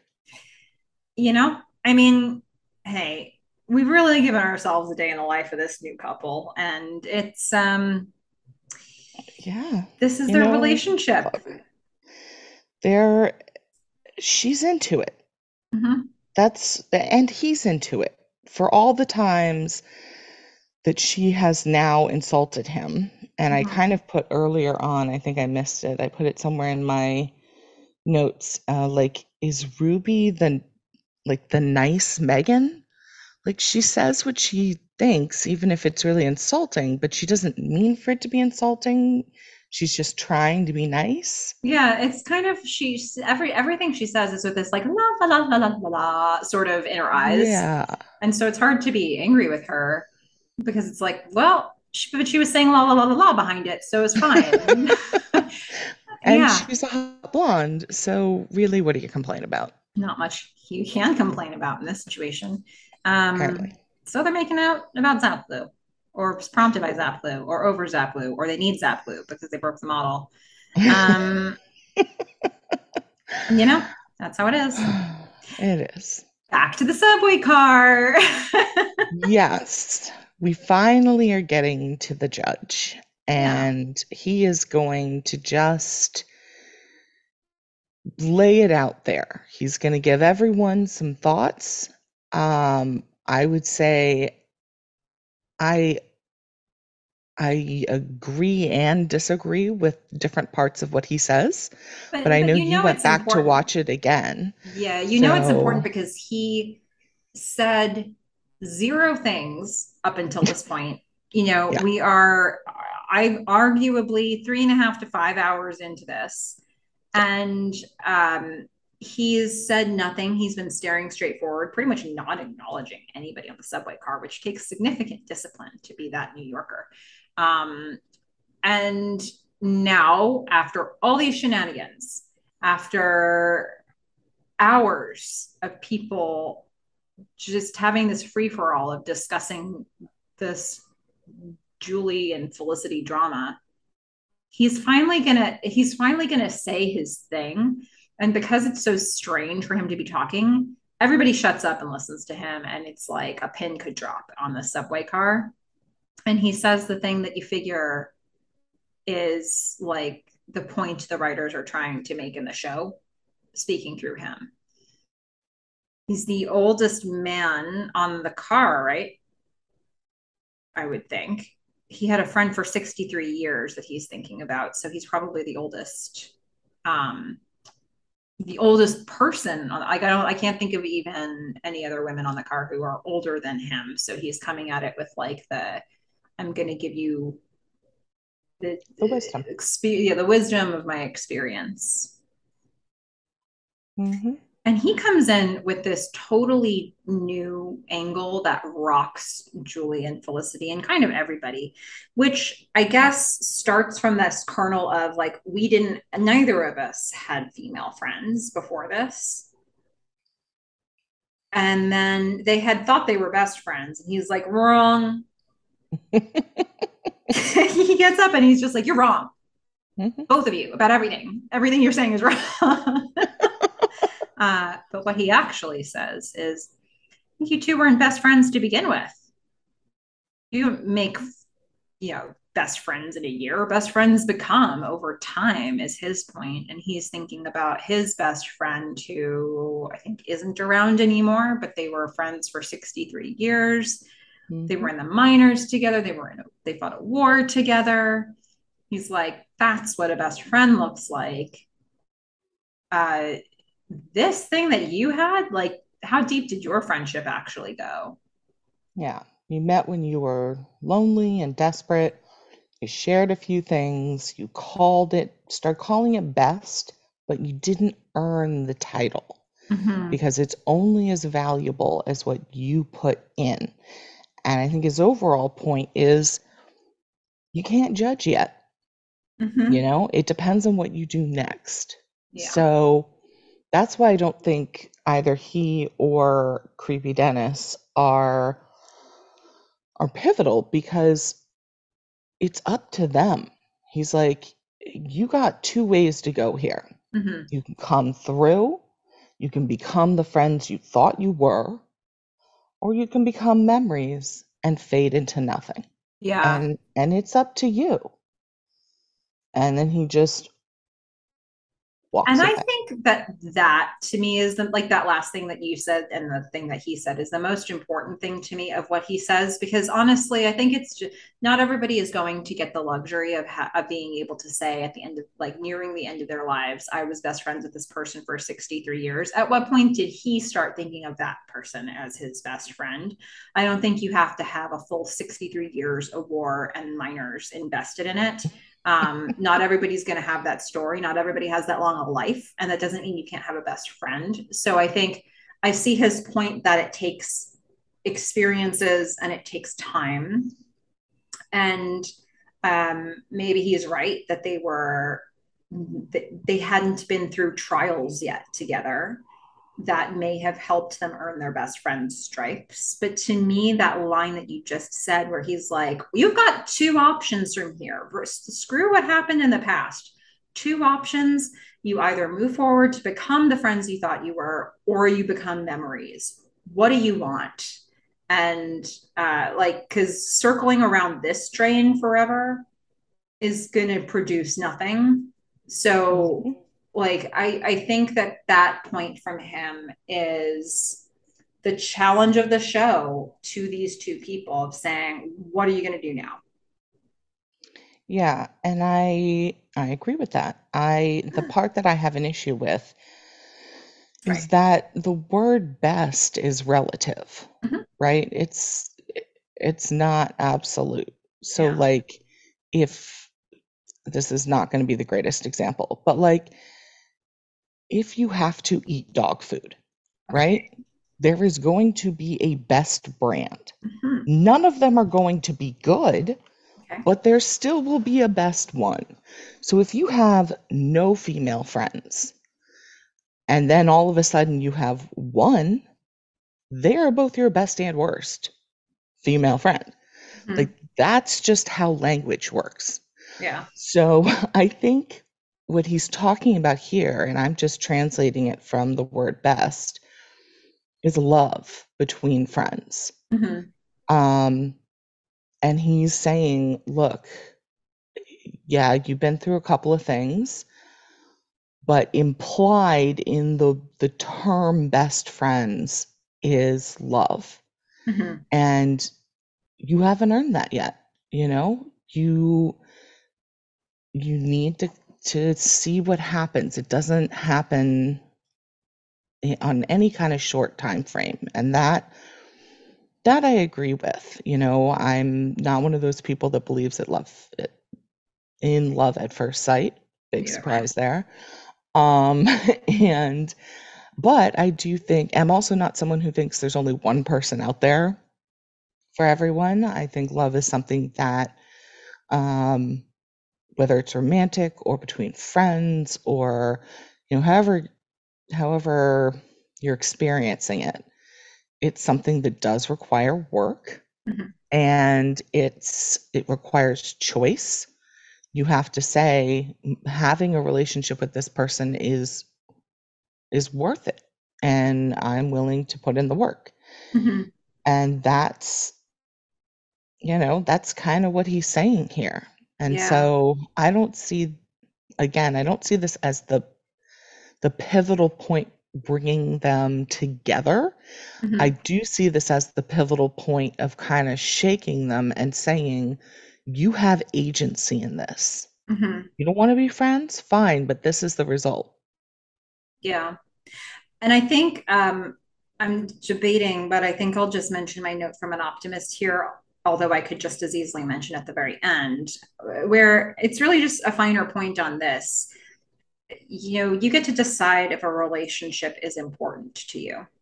So, and I think that is optimistic, because if you are in a nothing is smooth 100% of the time, and there will be challenges, there might be things that you argue about with anybody. But I think that it is ultimately within your power to make a decision if you want that person to still be in your life and if you want that relationship to continue. And there is agency there. And it's what we're calling upon Felicity and Julie to do here, but we all have the ability to do that, of sitting down and saying, this person that I'm agonizing over where we are right now, is it better if they're in my life or better if they're not in my life? And the agency of that, I think, can really boil it down to its simplest form of, like, is my life in some way enhanced by this person? Is this thing that we're dealing with something we can get through to get to a better place, or not?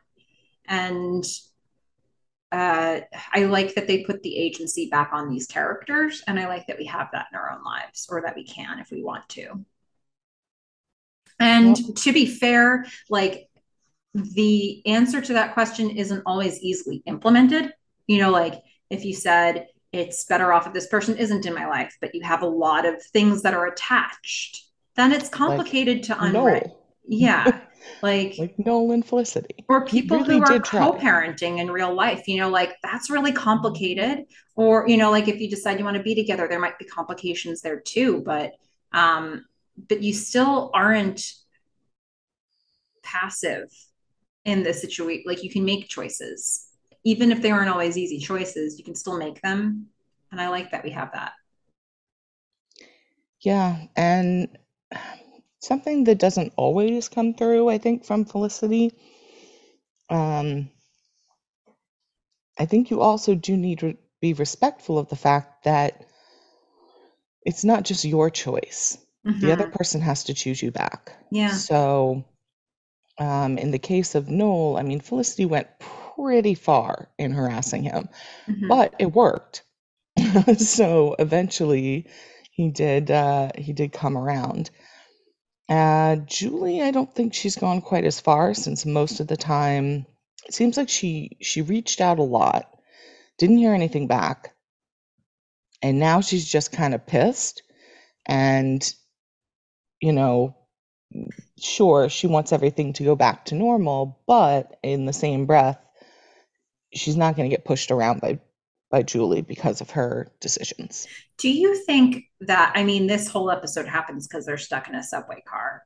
Do you think that that very first interaction, or one of the first interactions, where Felicity and Julie were on the subway before it was stopped, and Felicity says, hey, I stopped by, did you get the message? And Julie's like, yep, wasn't going to do anything about it. And Felicity can see how Julie's being with her.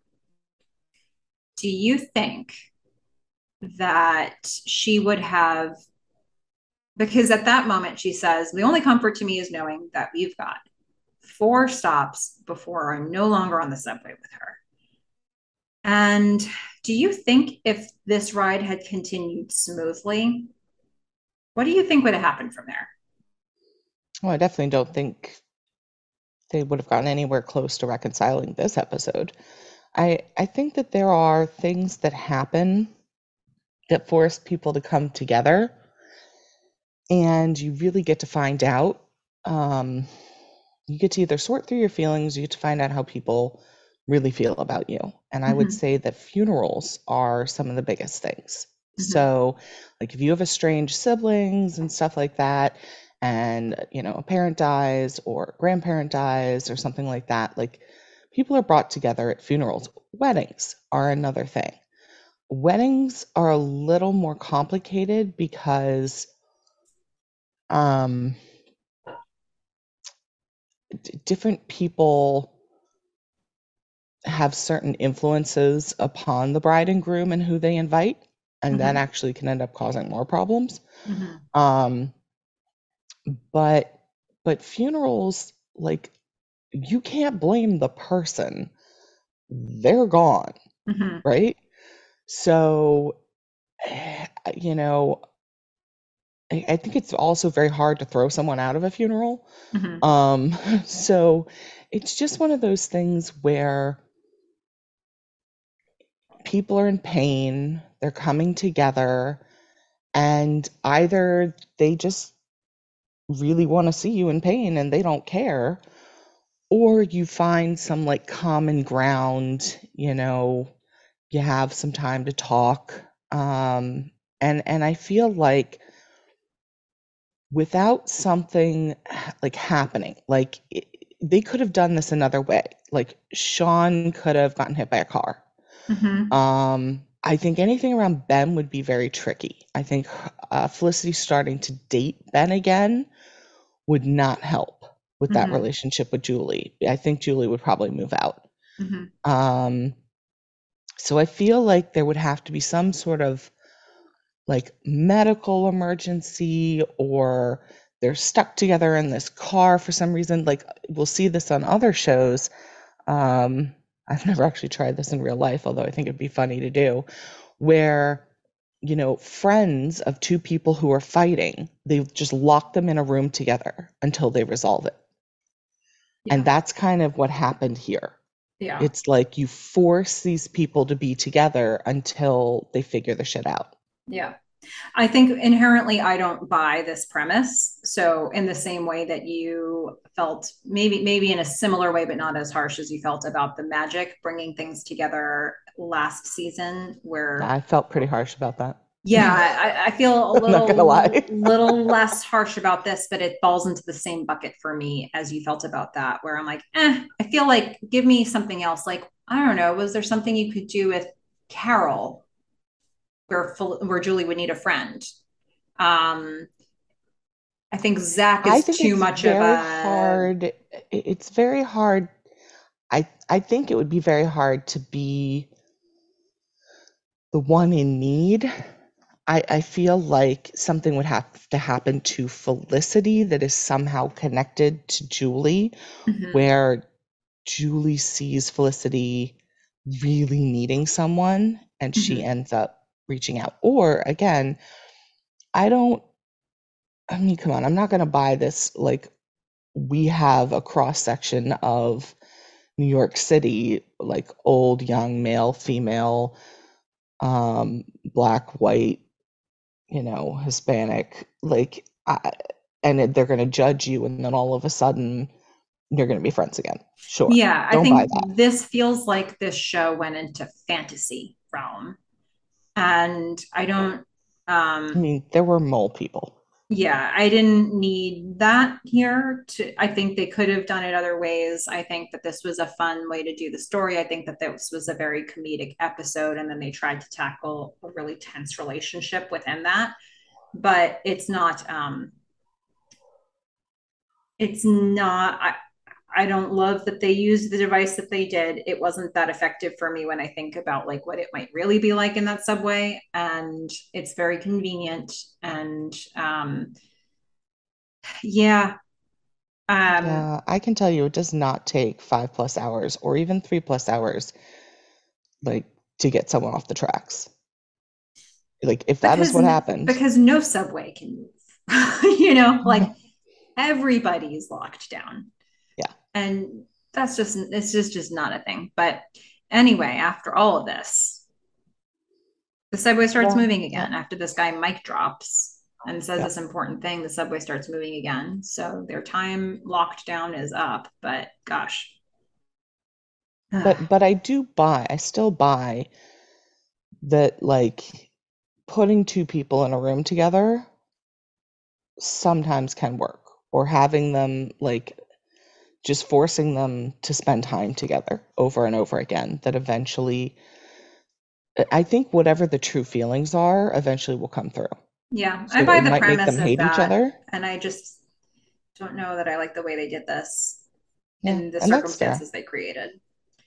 Yeah, Um, because I also agree. This is unlikely. yeah.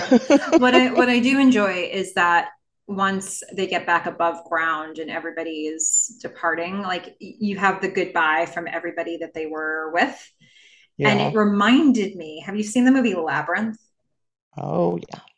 This, How for many some times? reason, this like last bit, or not last bit, but this bit where they've just come back above ground and everybody's saying goodbye to Julie and Felicity, and they're all saying a little thing that has to do with what you learned about them, felt exactly like being back in, what was her name, Sarah's room, where all of the Oh, they people she come met in the labyrinth. together. Yeah. Yeah. And the like the and then you end up with a should you need us, should you Yeah. need us, and right before they all like dance again, that whole bit, it was like everybody, all they were all saying their goodbyes to her. It felt exactly like this, and it's probably not the reference that I should be calling up, but here we are, Labyrinth, I Jim mean, Henson. hey, look, you got what you got out of it. I did not. Yeah. I did not think Labyrinth. I thought this was uh this was part of the, like, unbelievable part, right? It's the, like, everyone got to be friends, right? And Mm-hmm. people are helping each other, and you know, the lawyer is going to help the guy who's trying to get a loan because, of course, he's a financial, like, lawyer. I don't know. Yeah, that makes no sense. The I liked the idea of being able to think about Labyrinth in the context of this, but whether any of this makes sense as an actual world you're building, it doesn't to me. I can only look at this as a fantasy element that they brought into this episode to make something work. I mean, do you find Labyrinth to be something that could really happen? I think that's a movie that's entirely in the world of fantasy, right? And Yeah. that's what you are watching when you're watching it. This is, they brought that in to this show for this episode, similar to the fact that they did that, with magic in that one. And this didn't work for me Yeah. very well, but there are other things that they bring in that do. This just didn't.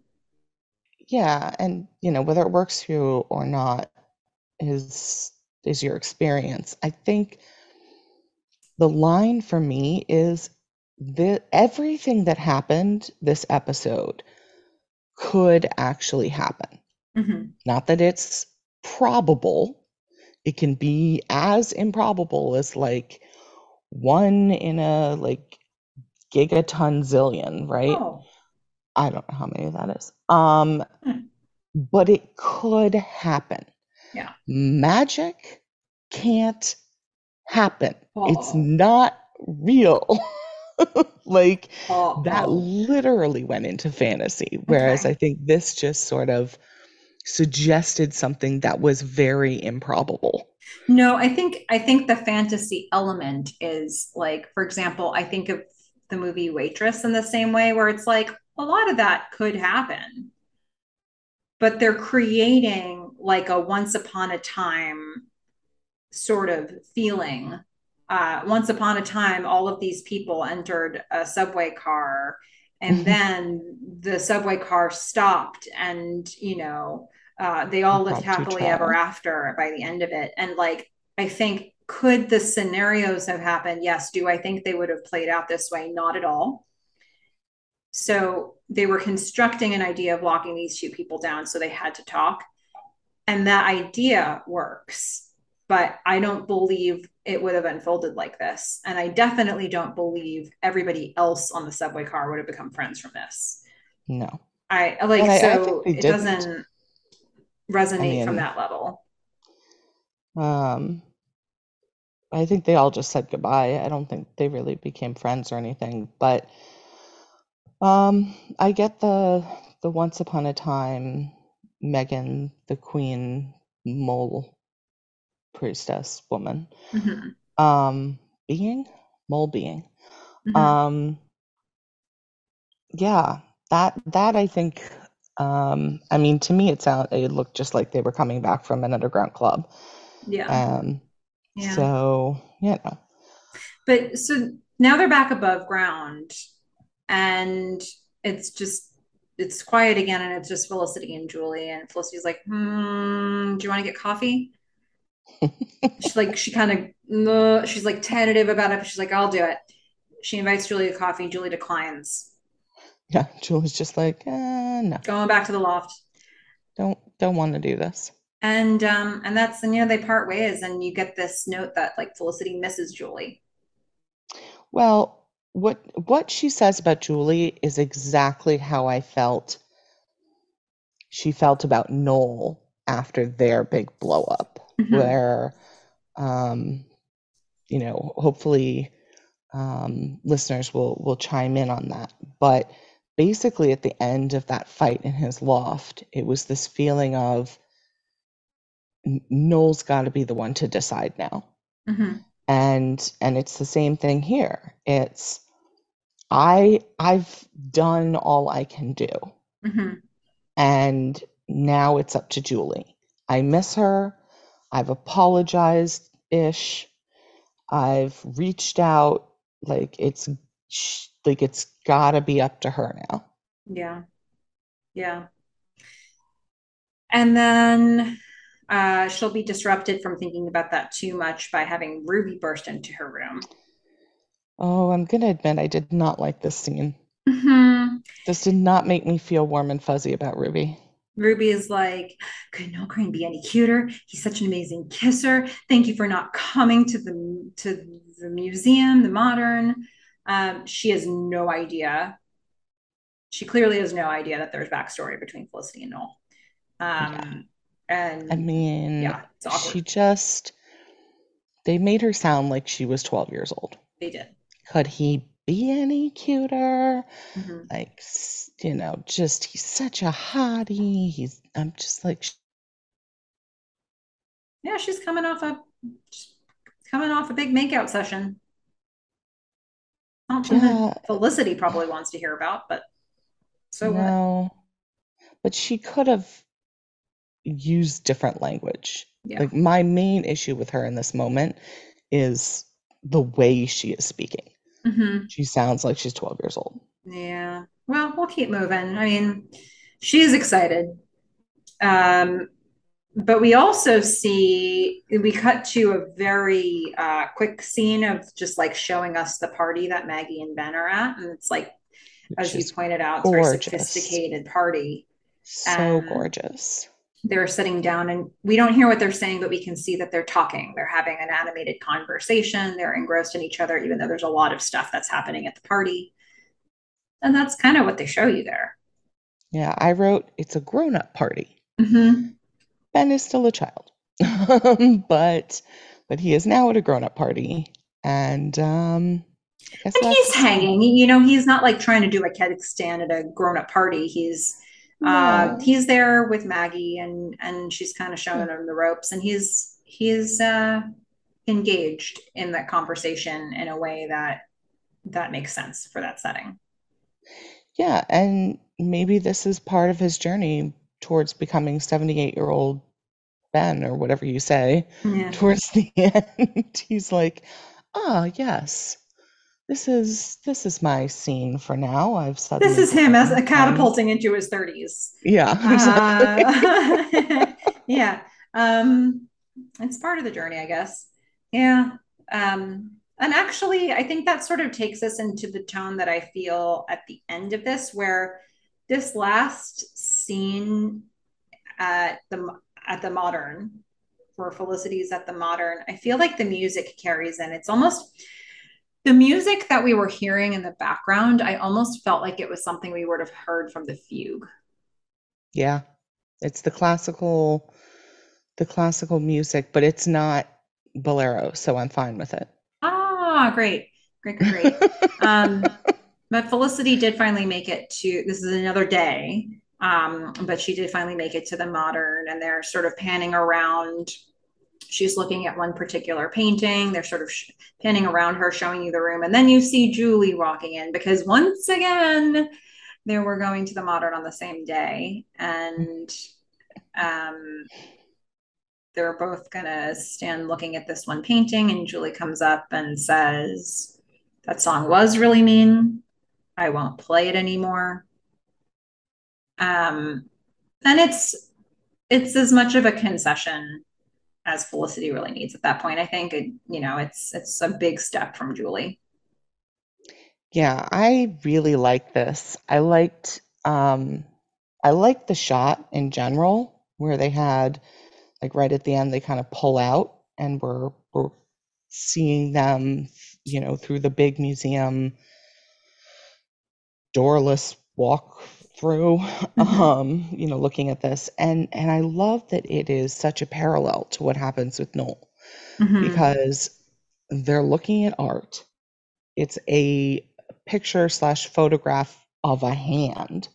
Mm-hmm. They're standing next to each other. Mm-hmm.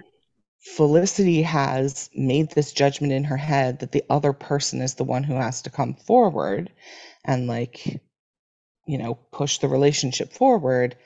And both Julie and Noel do that in the context of looking at a piece of art, not only just a piece of art, a black and white piece of art, like including a hand. Yeah.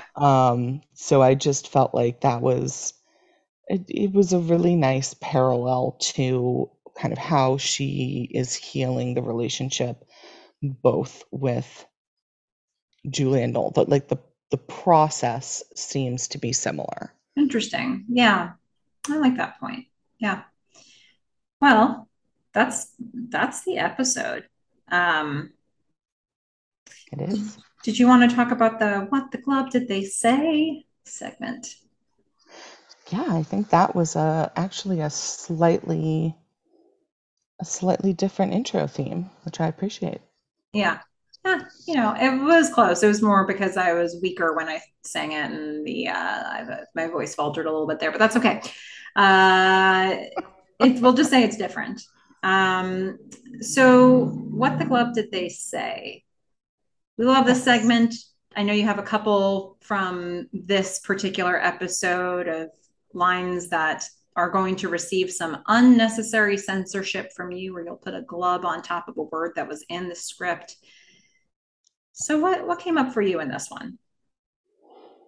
Yeah, so I got two for this one. Ooh, Gonna have to apologize for one of them to you, but oh no. hopefully at least it will have a different meaning Okay. uh, with the gloves in it. But I'm gonna start with, so what I'll say is both scenes involve Noel, Okay. and um, in my mind at least, feel free to put in whatever you like, but in my mind, they both also involve penises. Okay. So feel free to make of that what you will. So this is the first scene. It is the infamous scene between Noel and Ruby. I have cut out some of Ruby's parts that were just like, ew. Mm-hmm. So we're just going to get kind of a description of the bet by Noel. Okay. So here he goes. And we made a bet. Whoever less for the night paid for the whole night. So we were at Peppers, which was this really cheap down in Boston, and we started pounding these clubs, Oh. just slamming them in like one, two, three, four. It was just so disgusting. But then Felix picks up a French Oh. and he takes a like one, like the winning, and the idea of it, I I can't handle it. I couldn't handle it. So I which of course made Felix. Oh So my there God. we are, both projectile. Wow. Yeah. That was an epic one from you. That was like, it was like there's the Iliad, the Odyssey, and then there was that one. They were both pretty long, I'm not gonna lie. That one was longer, Wow. but I felt like it was worth the payoff Yeah. to get the Felix stuff in. Nice. So the second one, which I actually think is better, is between Ruby and Noel. Mm. And so she says, "No, I mean it. I'm telling you, guys with smooth." Whoa. What? There's a whole thing about it. The connection between the roughness of a man's and his place in the modern world. See, thousands of years ago, the most successful men, the real leaders, had the roughest, and the weakest, most inadequate men had the smoothest. So I guess over the years, that statistic, that measurement has switched entirely. You can have your back. Oh. Yes. Oh boy. So there we go. Gosh. I don't know how you keep finding them, but you do. I mean, it's just a glove fest over You here. know, everywhere I go, there's just there's Nolan penises. Um, Yeah. I had like three others that I thought about, but these were definitely the top two. Okay. Okay. Very cool. Ah, I love it. That was the what the club did they say segment. Oh, that was a Um, beautiful flourish at you the like end that? there. Yeah. I Yeah. was next time maybe we'll go Christina Aguilera style. We'll see how it goes. Yes. Um, so let's get into the after you listen to this tape, you have to erase it segment. We have so much listener feedback that's relevant for this. And you know what? Buckle up, folks. There's just so many things that like, first of all, thank you everybody for being like, I feel like we were gone for a couple weeks and then people were like, oh, you're back. And so now it's just we have so much cool feedback and I'm loving it. It's so And great. And Melissa tells me, when I'm allowed to look and when I'm not. And I mean, it's just, ah, we missed you. We missed you guys so much. I mean, there's been so much in here just to think about and to like respond to on Instagram and email. And I don't know, I love getting your takes on everything. yeah, and if you sent something or said something recently that doesn't get mentioned here, we're still holding on to it. I can't make this 4 hours longer with feedback, but we will cover a lot of stuff here, and I'm gonna try to find some ways to group it together for you because I think we've had a lot of like major things happen in the first three episodes of the show and then coming back off a cliffhanger. And people are still catching up on what they think about it.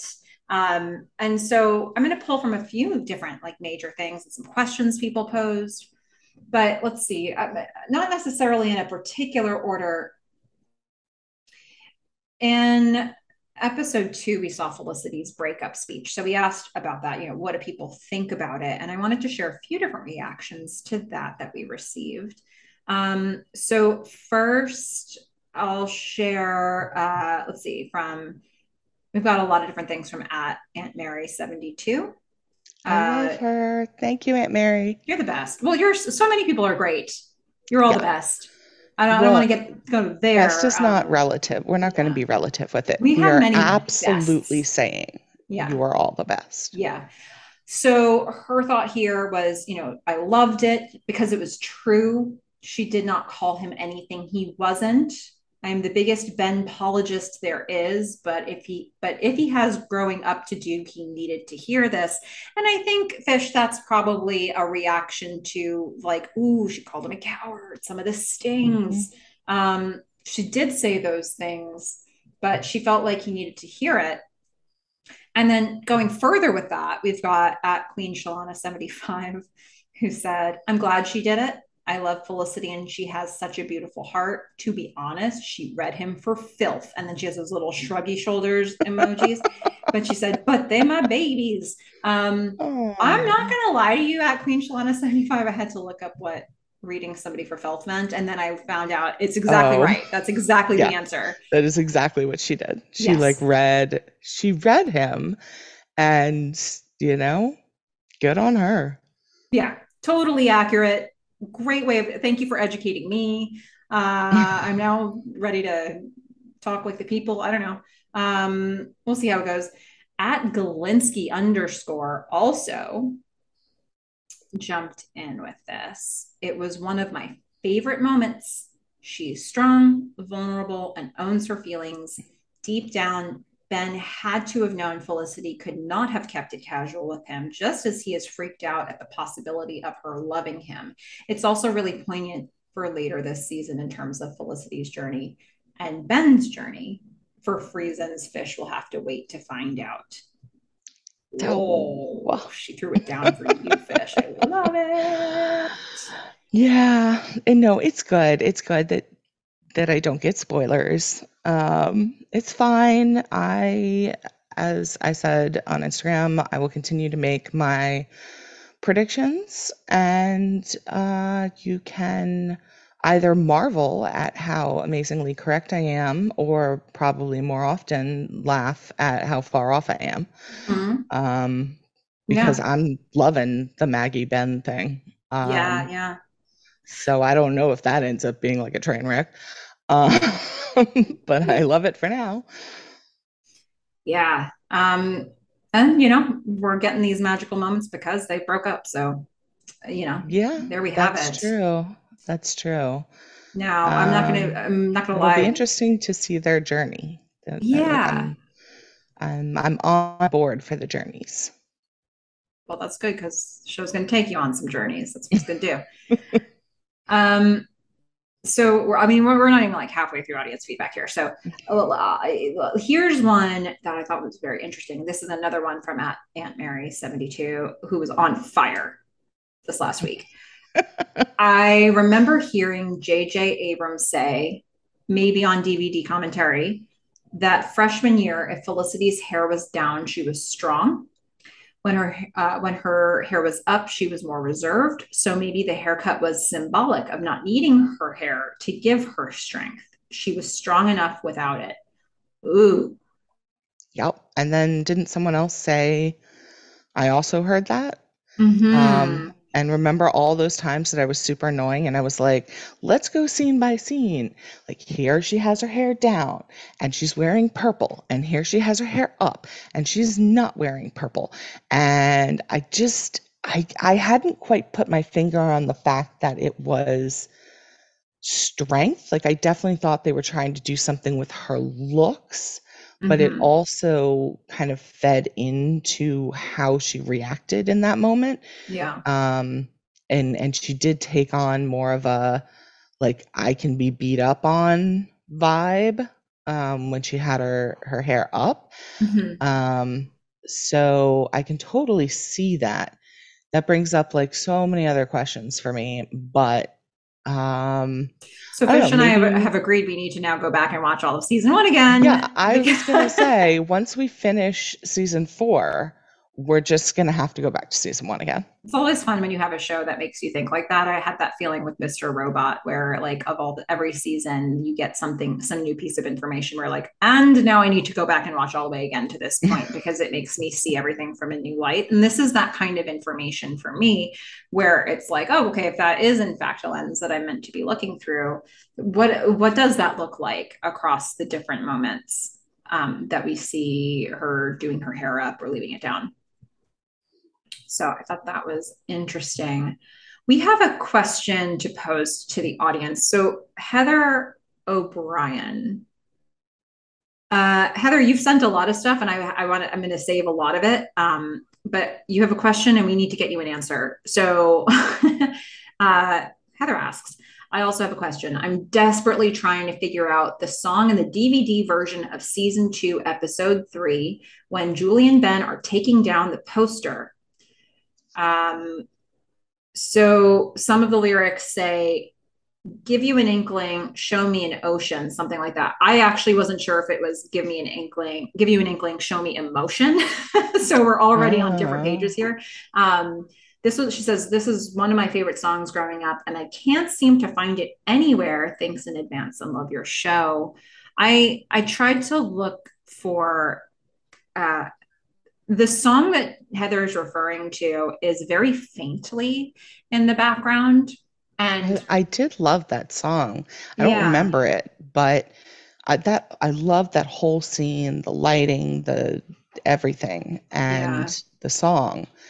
But I don't remember hearing that song earlier. Yeah. So one of the things I think is true of a lot of what they put on season two's DVD songs. There is another song that's going to come up later this season that drove me nuts looking for it, and I never found an answer. And I think what happened, maybe across the whole show, but definitely in some season 2 episodes, is that whatever song they used in the original airing, obviously they moved away from it because they didn't have the licensing or whatever. But then it seems like they got like unknown artists who would never know or lawyer up to fight them to get these replacement songs. And so I think sometimes even if you use like all of your resources and look up lyrics, I still can't find some of the songs that I'm looking for from this season. And that may be a challenge that we'll run into a couple times. So we're calling upon everyone. You're all detectives. Please go ahead. Feel free to be sleuths, gumshoes, whatever word you want. Um, yeah, we're looking for this song. Heather needs an answer, guys. What can we do? Yeah, I'm trying to remember now because we were talking about the song that was playing on the roof. There was Crash Into Me in the original, but then the DVD version, I went down an Instagram rabbit hole, which I don't currently have up, but there is an account that's something like a song from or from a song or something like that.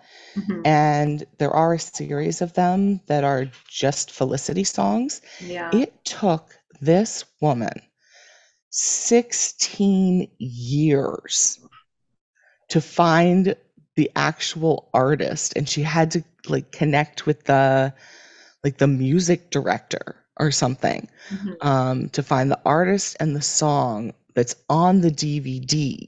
Yeah. Not streaming, not original. And she found it finally. They just ruined our lives. These it's like there are some really cool DVD songs, and there's the one that I'm thinking of, and you'll all be cluing in for it when we get there. There's a Greg Felicity scene. Because you haven't met Greg yet, but he'll show up eventually in like a cafeteria, and it's like, oh, that song is so good. And then and the lyrics are very clear, and I've done all sorts of iterations of looking them up on Google, and I can't seem to find it.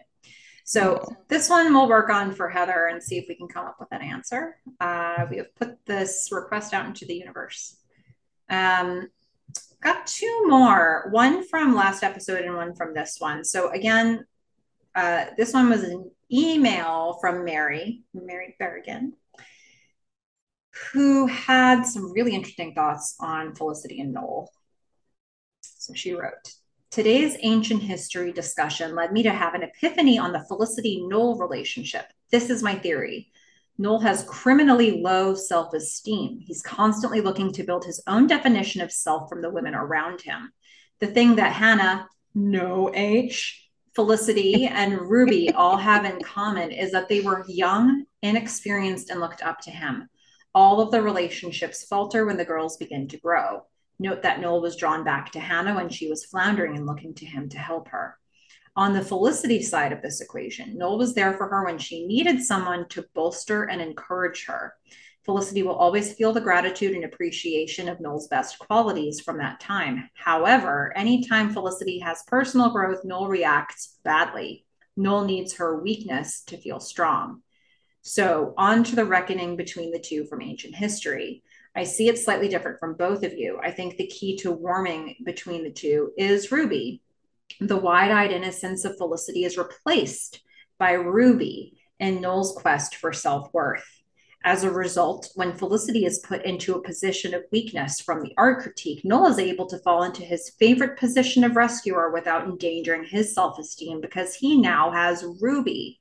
In my opinion, Felicity will spend the entire series locked in this dynamic with Noel. She wants to recapture the security he gave her when she needed it. She wants him to be that strong, reassuring strength she needed. He wants her to adore him and build him up. Thank you for coming to my TED Talk about Felicity and Noel. If you think this is long, wait until I get started on Ben and Felicity. Can't Mary, wait. go for it. We Can't want wait. your Ben and Felicity takes. We want all of them. If this is oh gosh, I mean, Fish, what do we do? I mean, I could not have said it better myself. Oof. I mean, I think she is right on the money. I the thing about season 1 Noel, and I guess it'll continue, is that he does have low self-esteem, and I always worry about relationships where one of the parties has really low self-esteem. It Mm-hmm. it just doesn't it's sort of a like if you can't love yourself, right? I mean, how do you expect anybody else to? It's RuPaul says it best.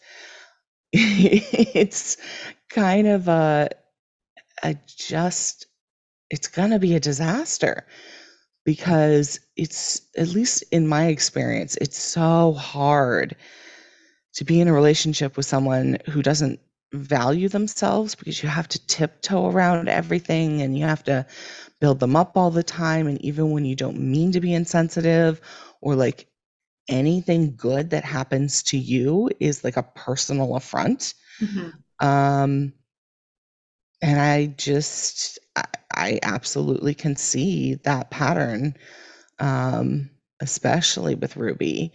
Uh, him just sort of falling into that role. And It's Ruby's not a the youngest of particularly these women compared to, well, not youngest. She's the most young. How do I want to say this, Fish? What's the English? youngest does seem correct. So she is younger than Noel by more than Felicity or Hannah were at the time of their relationships. I think Yeah, Hannah and that Felicity is are what the both, word youngest means. yes, but There's the biggest age she is the difference. same age as, like, technically Hannah was the youngest at the time that she was having a relationship with Noel, but Felicity and Hannah are both 1 year younger than Noel, I think. And Ruby would be 2 because she's You a can say freshman and that he's a there's the junior. biggest age difference That between. is easily the best way to say this. Yeah. And you know what? I didn't get there. It's okay. That's why we have you, Fish. Yeah, we work Um, together. so in a way, it's like, well, it didn't work out with Hannah. It really didn't work out with Felicity. And maybe he's going safer with somebody who needs him even more. And she does seem to adore him. Mm-hmm. I mean, even his bad, cheeseburger stories or hamburger stories. I don't know how you come out of that more attracted to someone. Mm-hmm. Yeah, I think that, what Mary raises here lines up with the fact that, going into watching the first season, I think both you and I were expecting to think of Noel as like the nice guy more often than it really bared out. And he had Yeah. some lines that were a little gross.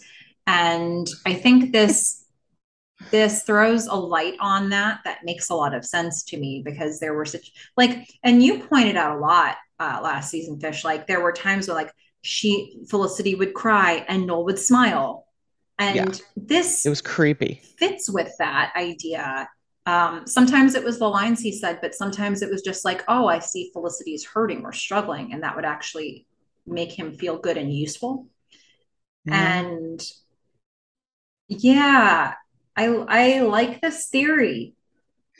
Yeah, and I mean, it bears out in, I think, the real world because, like, if you're sick or, you have a problem and this happens both with like friends and family and honestly even colleagues at work, um, you can get into a dynamic where someone's sort of helping you out, and Mhm. as you get better and try to like reassert your independence and your ability to do things, it can go really badly with the other person. That is Mhm. not the dynamic they signed up for.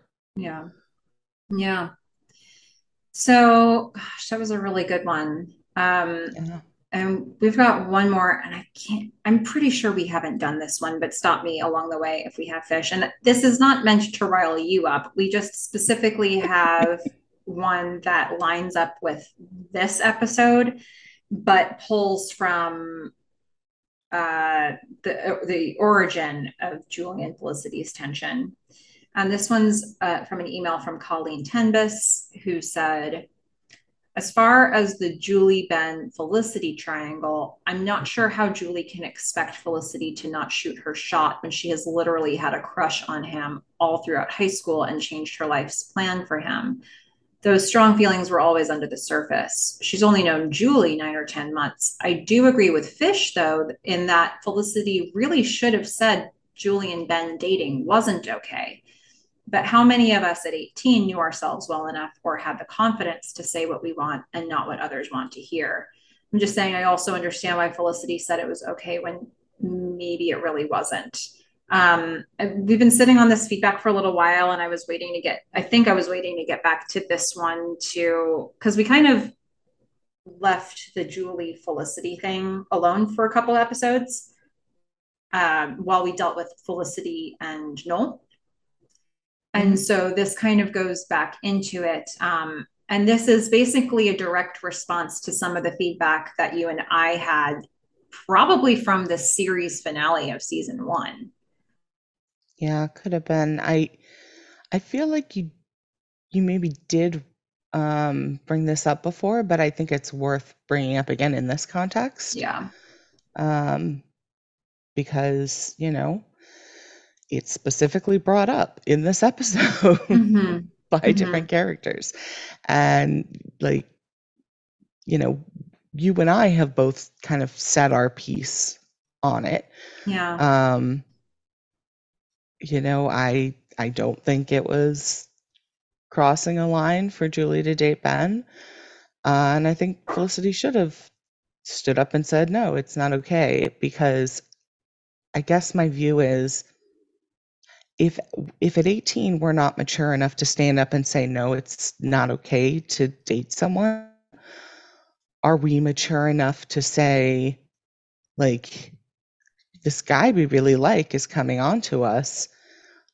I shouldn't date him because this girl that I don't really know very well, and I've never had a girlfriend before, so maybe girl code isn't really a thing, Mm-hmm. um, is pursuing me. Yeah. And I, I'm leaning on him for a number of important things in my life. yeah. Well, I think that in the light of, apologies, folks, if we've mentioned this one before, but I think in the light of this episode, I also think this forces us to reconsider the judge's feedback, as we're calling him, of, like, were you Yeah. ever friends? Like, Yeah. and if you're never friends, what's girl There is code? no girl code. So it's like, I think this episode makes us completely revisit how strong was the bond to begin with. Um, were they ever really able to say the things that they thought? It's easy enough to support someone when you're unaffected by the outcome. So, Felicity can support Julie with Carol because what difference does that make for Felicity? The Zach stuff was a little stickier. Like, in what situations did Julie support Felicity? The stakes weren't as high for each of them individually to help each other. So the friendship wasn't really tested and, Yeah. and under fire the way that it was as we get to the end of season one. So, Yeah, I guess when I think about like a girl's girl or like girl code, I tend to think of it in terms of a group of friends of girls. mhm, So, I a girl code to me, like if you're a new person and you come into a group of like four female friends, you can't date any of their exes because mhm, you're now part of this group and you don't want to mess up the group. That's part of being a girl's girl. And that's part of girl code. I mean, obviously, it's felt stronger with, friends, but you're expecting to become more and more friends with all these people. Um, but where I draw the line with girl code is you don't start dating someone's ex behind their back. mhm, But if it seems like there's not really anything there and you go to the person and you specifically ask, is this okay?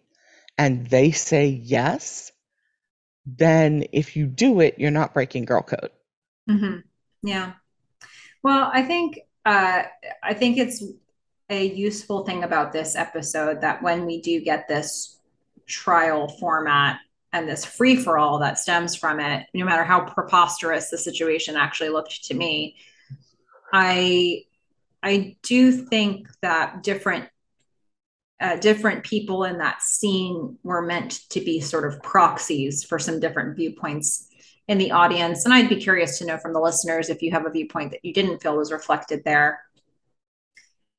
If you didn't see anybody in that situation who felt like they were speaking on your behalf, because I think that they were maybe trying to accomplish that. So you get points of view kind of like this, and you get the stuff that's more like Julie's the victim here. Like like it's all support Julie all the way, and then you get like the middle aged blonde woman who's like, friendships, like it's just like thanks, lady. No, the middle Um, aged blonde woman was like, I understand. I've seen Rent. Yeah, but she was I also mean, like, remember when I was telling you about my own college friendships? It was just, oh, I oh, thought what lady. she was saying was something maybe similar had happened to her in college, and she just went back and was like friends with her high school friends Oh, instead. yeah. Okay, And fair then enough. Julie and Felicity were both like, yeah, that's not going to work Yeah. because we Yeah. don't So have any it's interesting, like all friends. these different angles of it. And like the people who wanted to minimize the people in that subway car who wanted to minimize their struggle and be like, this isn't a big problem compared to other ones. And then the people who jumped in and were like, no, friendship is important. Well, Your and heart is important. yeah, and the relationship Yeah. itself between like the romantic relationship part was Yeah. important as well. So I suppose I do like that, they kind of maybe they got the audience involved in really like bringing our own baggage to the front. And then you get that one guy at the end who's like, none of this matters because you're not actually friends. What? It's like we all put our baggage forward and then you just threw it all off the subway car. Um, and then you start fresh, right? Hopefully, is what we're landing on here.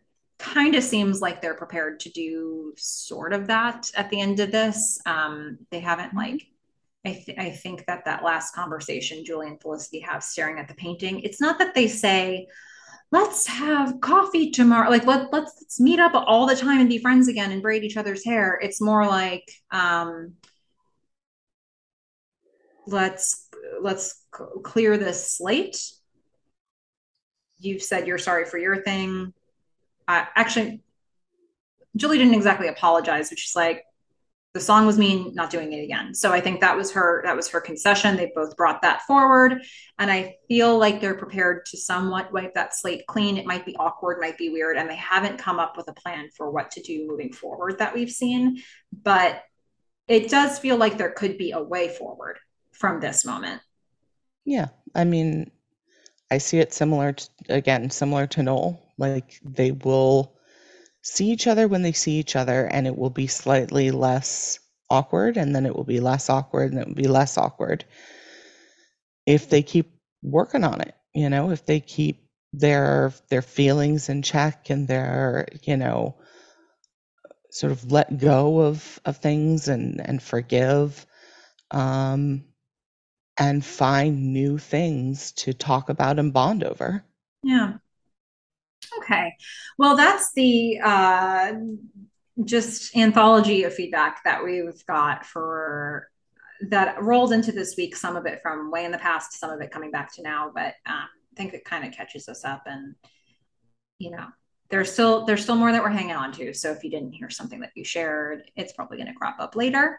Um, but thank you all for providing that feedback, and I think this is a good chance for Fish, for you and me to rate this episode and see what we thought about it, bringing it back to this season 2 episode 4 episode. um, do you did you want to go first with this one, or do you want me to?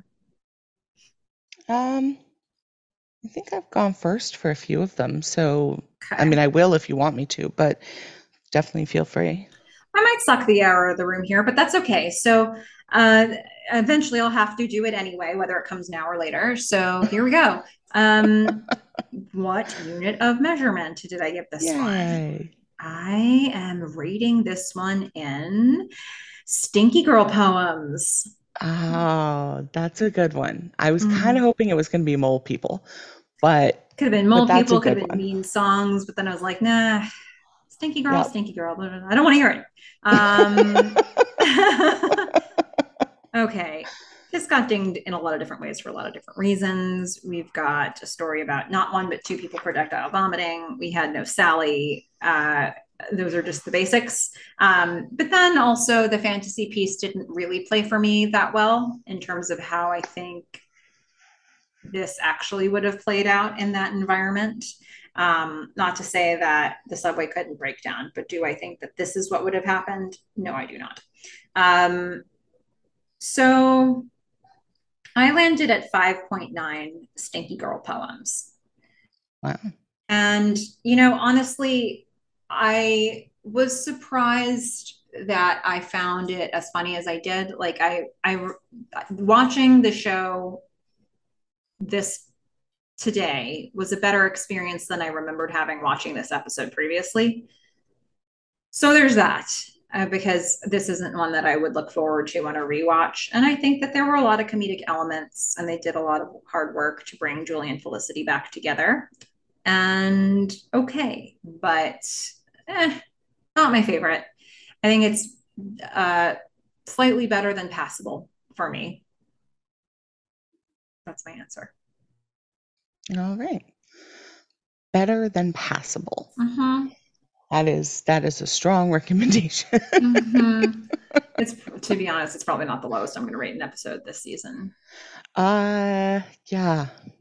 I don't know what's coming, but you have indicated that there's at least one episode you're not a huge fan of. Specifically one, yes. Yes. Mm-hmm. So for me, I had no problem with um the the subway stopping and the mole people coming out. And I know that sounds weird given how like it, it doesn't cross the line for me into magic. you Mhm. know, highly, highly, highly, highly, highly improbable is not impossible. Okay. So, yeah, I was fine with it. And there were just a lot of really good lines, and I did find it funny. Um, I I love that Noel is still being snarky, and the whole like trial by subway car. Mhm.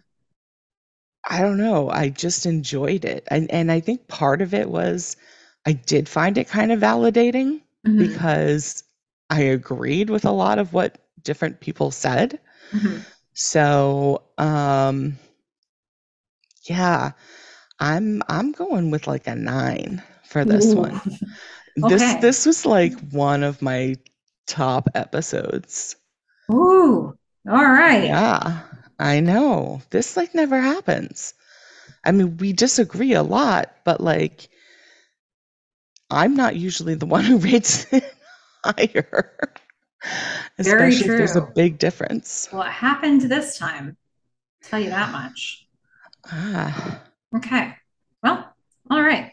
That's our feedback for today's episode and our ratings, but we would love to hear from you all. We've had enough conversation here where I think we posed a lot of questions, and there's a lot of relationship rebuilding that's been happening across the first 4 episodes of this season. So we certainly welcome hearing from any of you about what you think. Send us your feedback, or if you have any art that's you're inspired to do, send us your Felicity fan art, and you can send that to us by email at themelissafish@gmail.com. It's Melissa with 1 L, 2 S's, themelissafish@gmail.com. You can also find us on Instagram at Felicity Podcast, and there are so many fun people there having conversations about this show. Come find us, come play. And if you want to be informed when we drop new episodes, you can go ahead and sign up for our newsletter, which you can find the link for that in the show notes wherever you listened to this podcast. And hey, if you feel so inspired and you want to help other Felicity fans find our podcast so they can get into the conversation, go ahead and rate or review this, whatever your options are, wherever you're listening to this. Hey, Fish, I mentioned it. you did. I'm so proud of It only you. took like 26 episodes. Go us. Yeah. What's coming up next, you may ask? Well, we're going to cover episode 5, which is called Crash. What do you think that Crash. means? What do you think's coming up? And it's not Todd Mulcahy gets hit by a bus again. Darn. Uh, I mean, we know he's still alive. Um, okay, Crash. So the depth. Okay, wait. What was the one before the depths? Ancient history. Okay, so ancient history was Noel. Mm-hmm. The depths was Julie. So I don't, I kind of feel like they wouldn't rush Ben so much. I mean, maybe it's Ben starts dating Maggie and and then Felicity kind of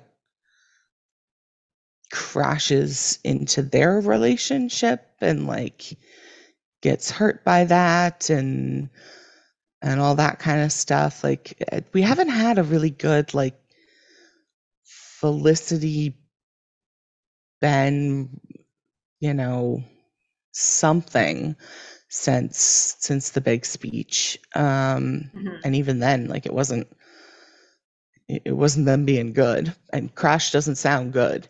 Mm-hmm. So I'm going with something that involves Maggie, Ben, Felicity, maybe Dean and DeLuca and Javier. That's what I'm going with. Okay. Fair enough. I think this was a really unfair question because I'm looking at this and I have no idea why they called this episode Crash. So Oh. I Well I then. think I just sent you on such a wild goose chase, but we'll just see how much of what you think is going to bear out actually does All in the right. Then episode entitled Crash. It's the same way I'm I gonna feel about the movie assume. Primal Fear. I sit here and I think, why? Why Primal Fear? Maybe it'll become apparent to me when we watch the next episode why they called it Crash. but we will see. Maybe. Oh, and don't forget to leave comments on who Melissa should dress up as for her inaugural Rocky Horror Picture Show live event. I mean, look, I've already said it. My vote is magenta. Her hair is fantastic. It looks just like Felicity's. So it's magenta for me. But you can pick anyone. She could be Frankenfurter. Like, just let us know. What do you think? Wow. Okay. What does her voice sound like? Well, there you have it. She's starting to get uncomfortable. The thing is, I don't actually have any plans to go to something like this, but Oh, if not I yet. did, I want to Not know who I yet. should be. Yeah, I mean, it's happening. You said it's happening. We've recorded it. Did I I? will make it your ringtone. You did. I said probably something like, "Does that kind of thing even happen anymore?" And you just spun it. No, no, you did say that. You were like, does that even happen? And then I explained that it would happen like 8 times within 15 minutes of you. And you were like, all right, this is happening. Ah, mm-hmm. Well, still a fun exercise to say who I should be. Whether or not I have anything on the calendar related to this is irrelevant. You get to At some point, say, I'm coming out there, which means at some point, we're doing this. yeah. Well, there you have it. So next time we're talking about Crash. We'll figure out why it's called that. Maybe. Maybe it's my goal. May or may not be fruitful. Anything else you wanted to mention about this episode, Fish? I don't think that would be possible. Yeah. Well, that's fair enough. Until next time, Fish. Don't hook up with Ben while I'm gone. I'm a fish. Bye. Bye, everyone.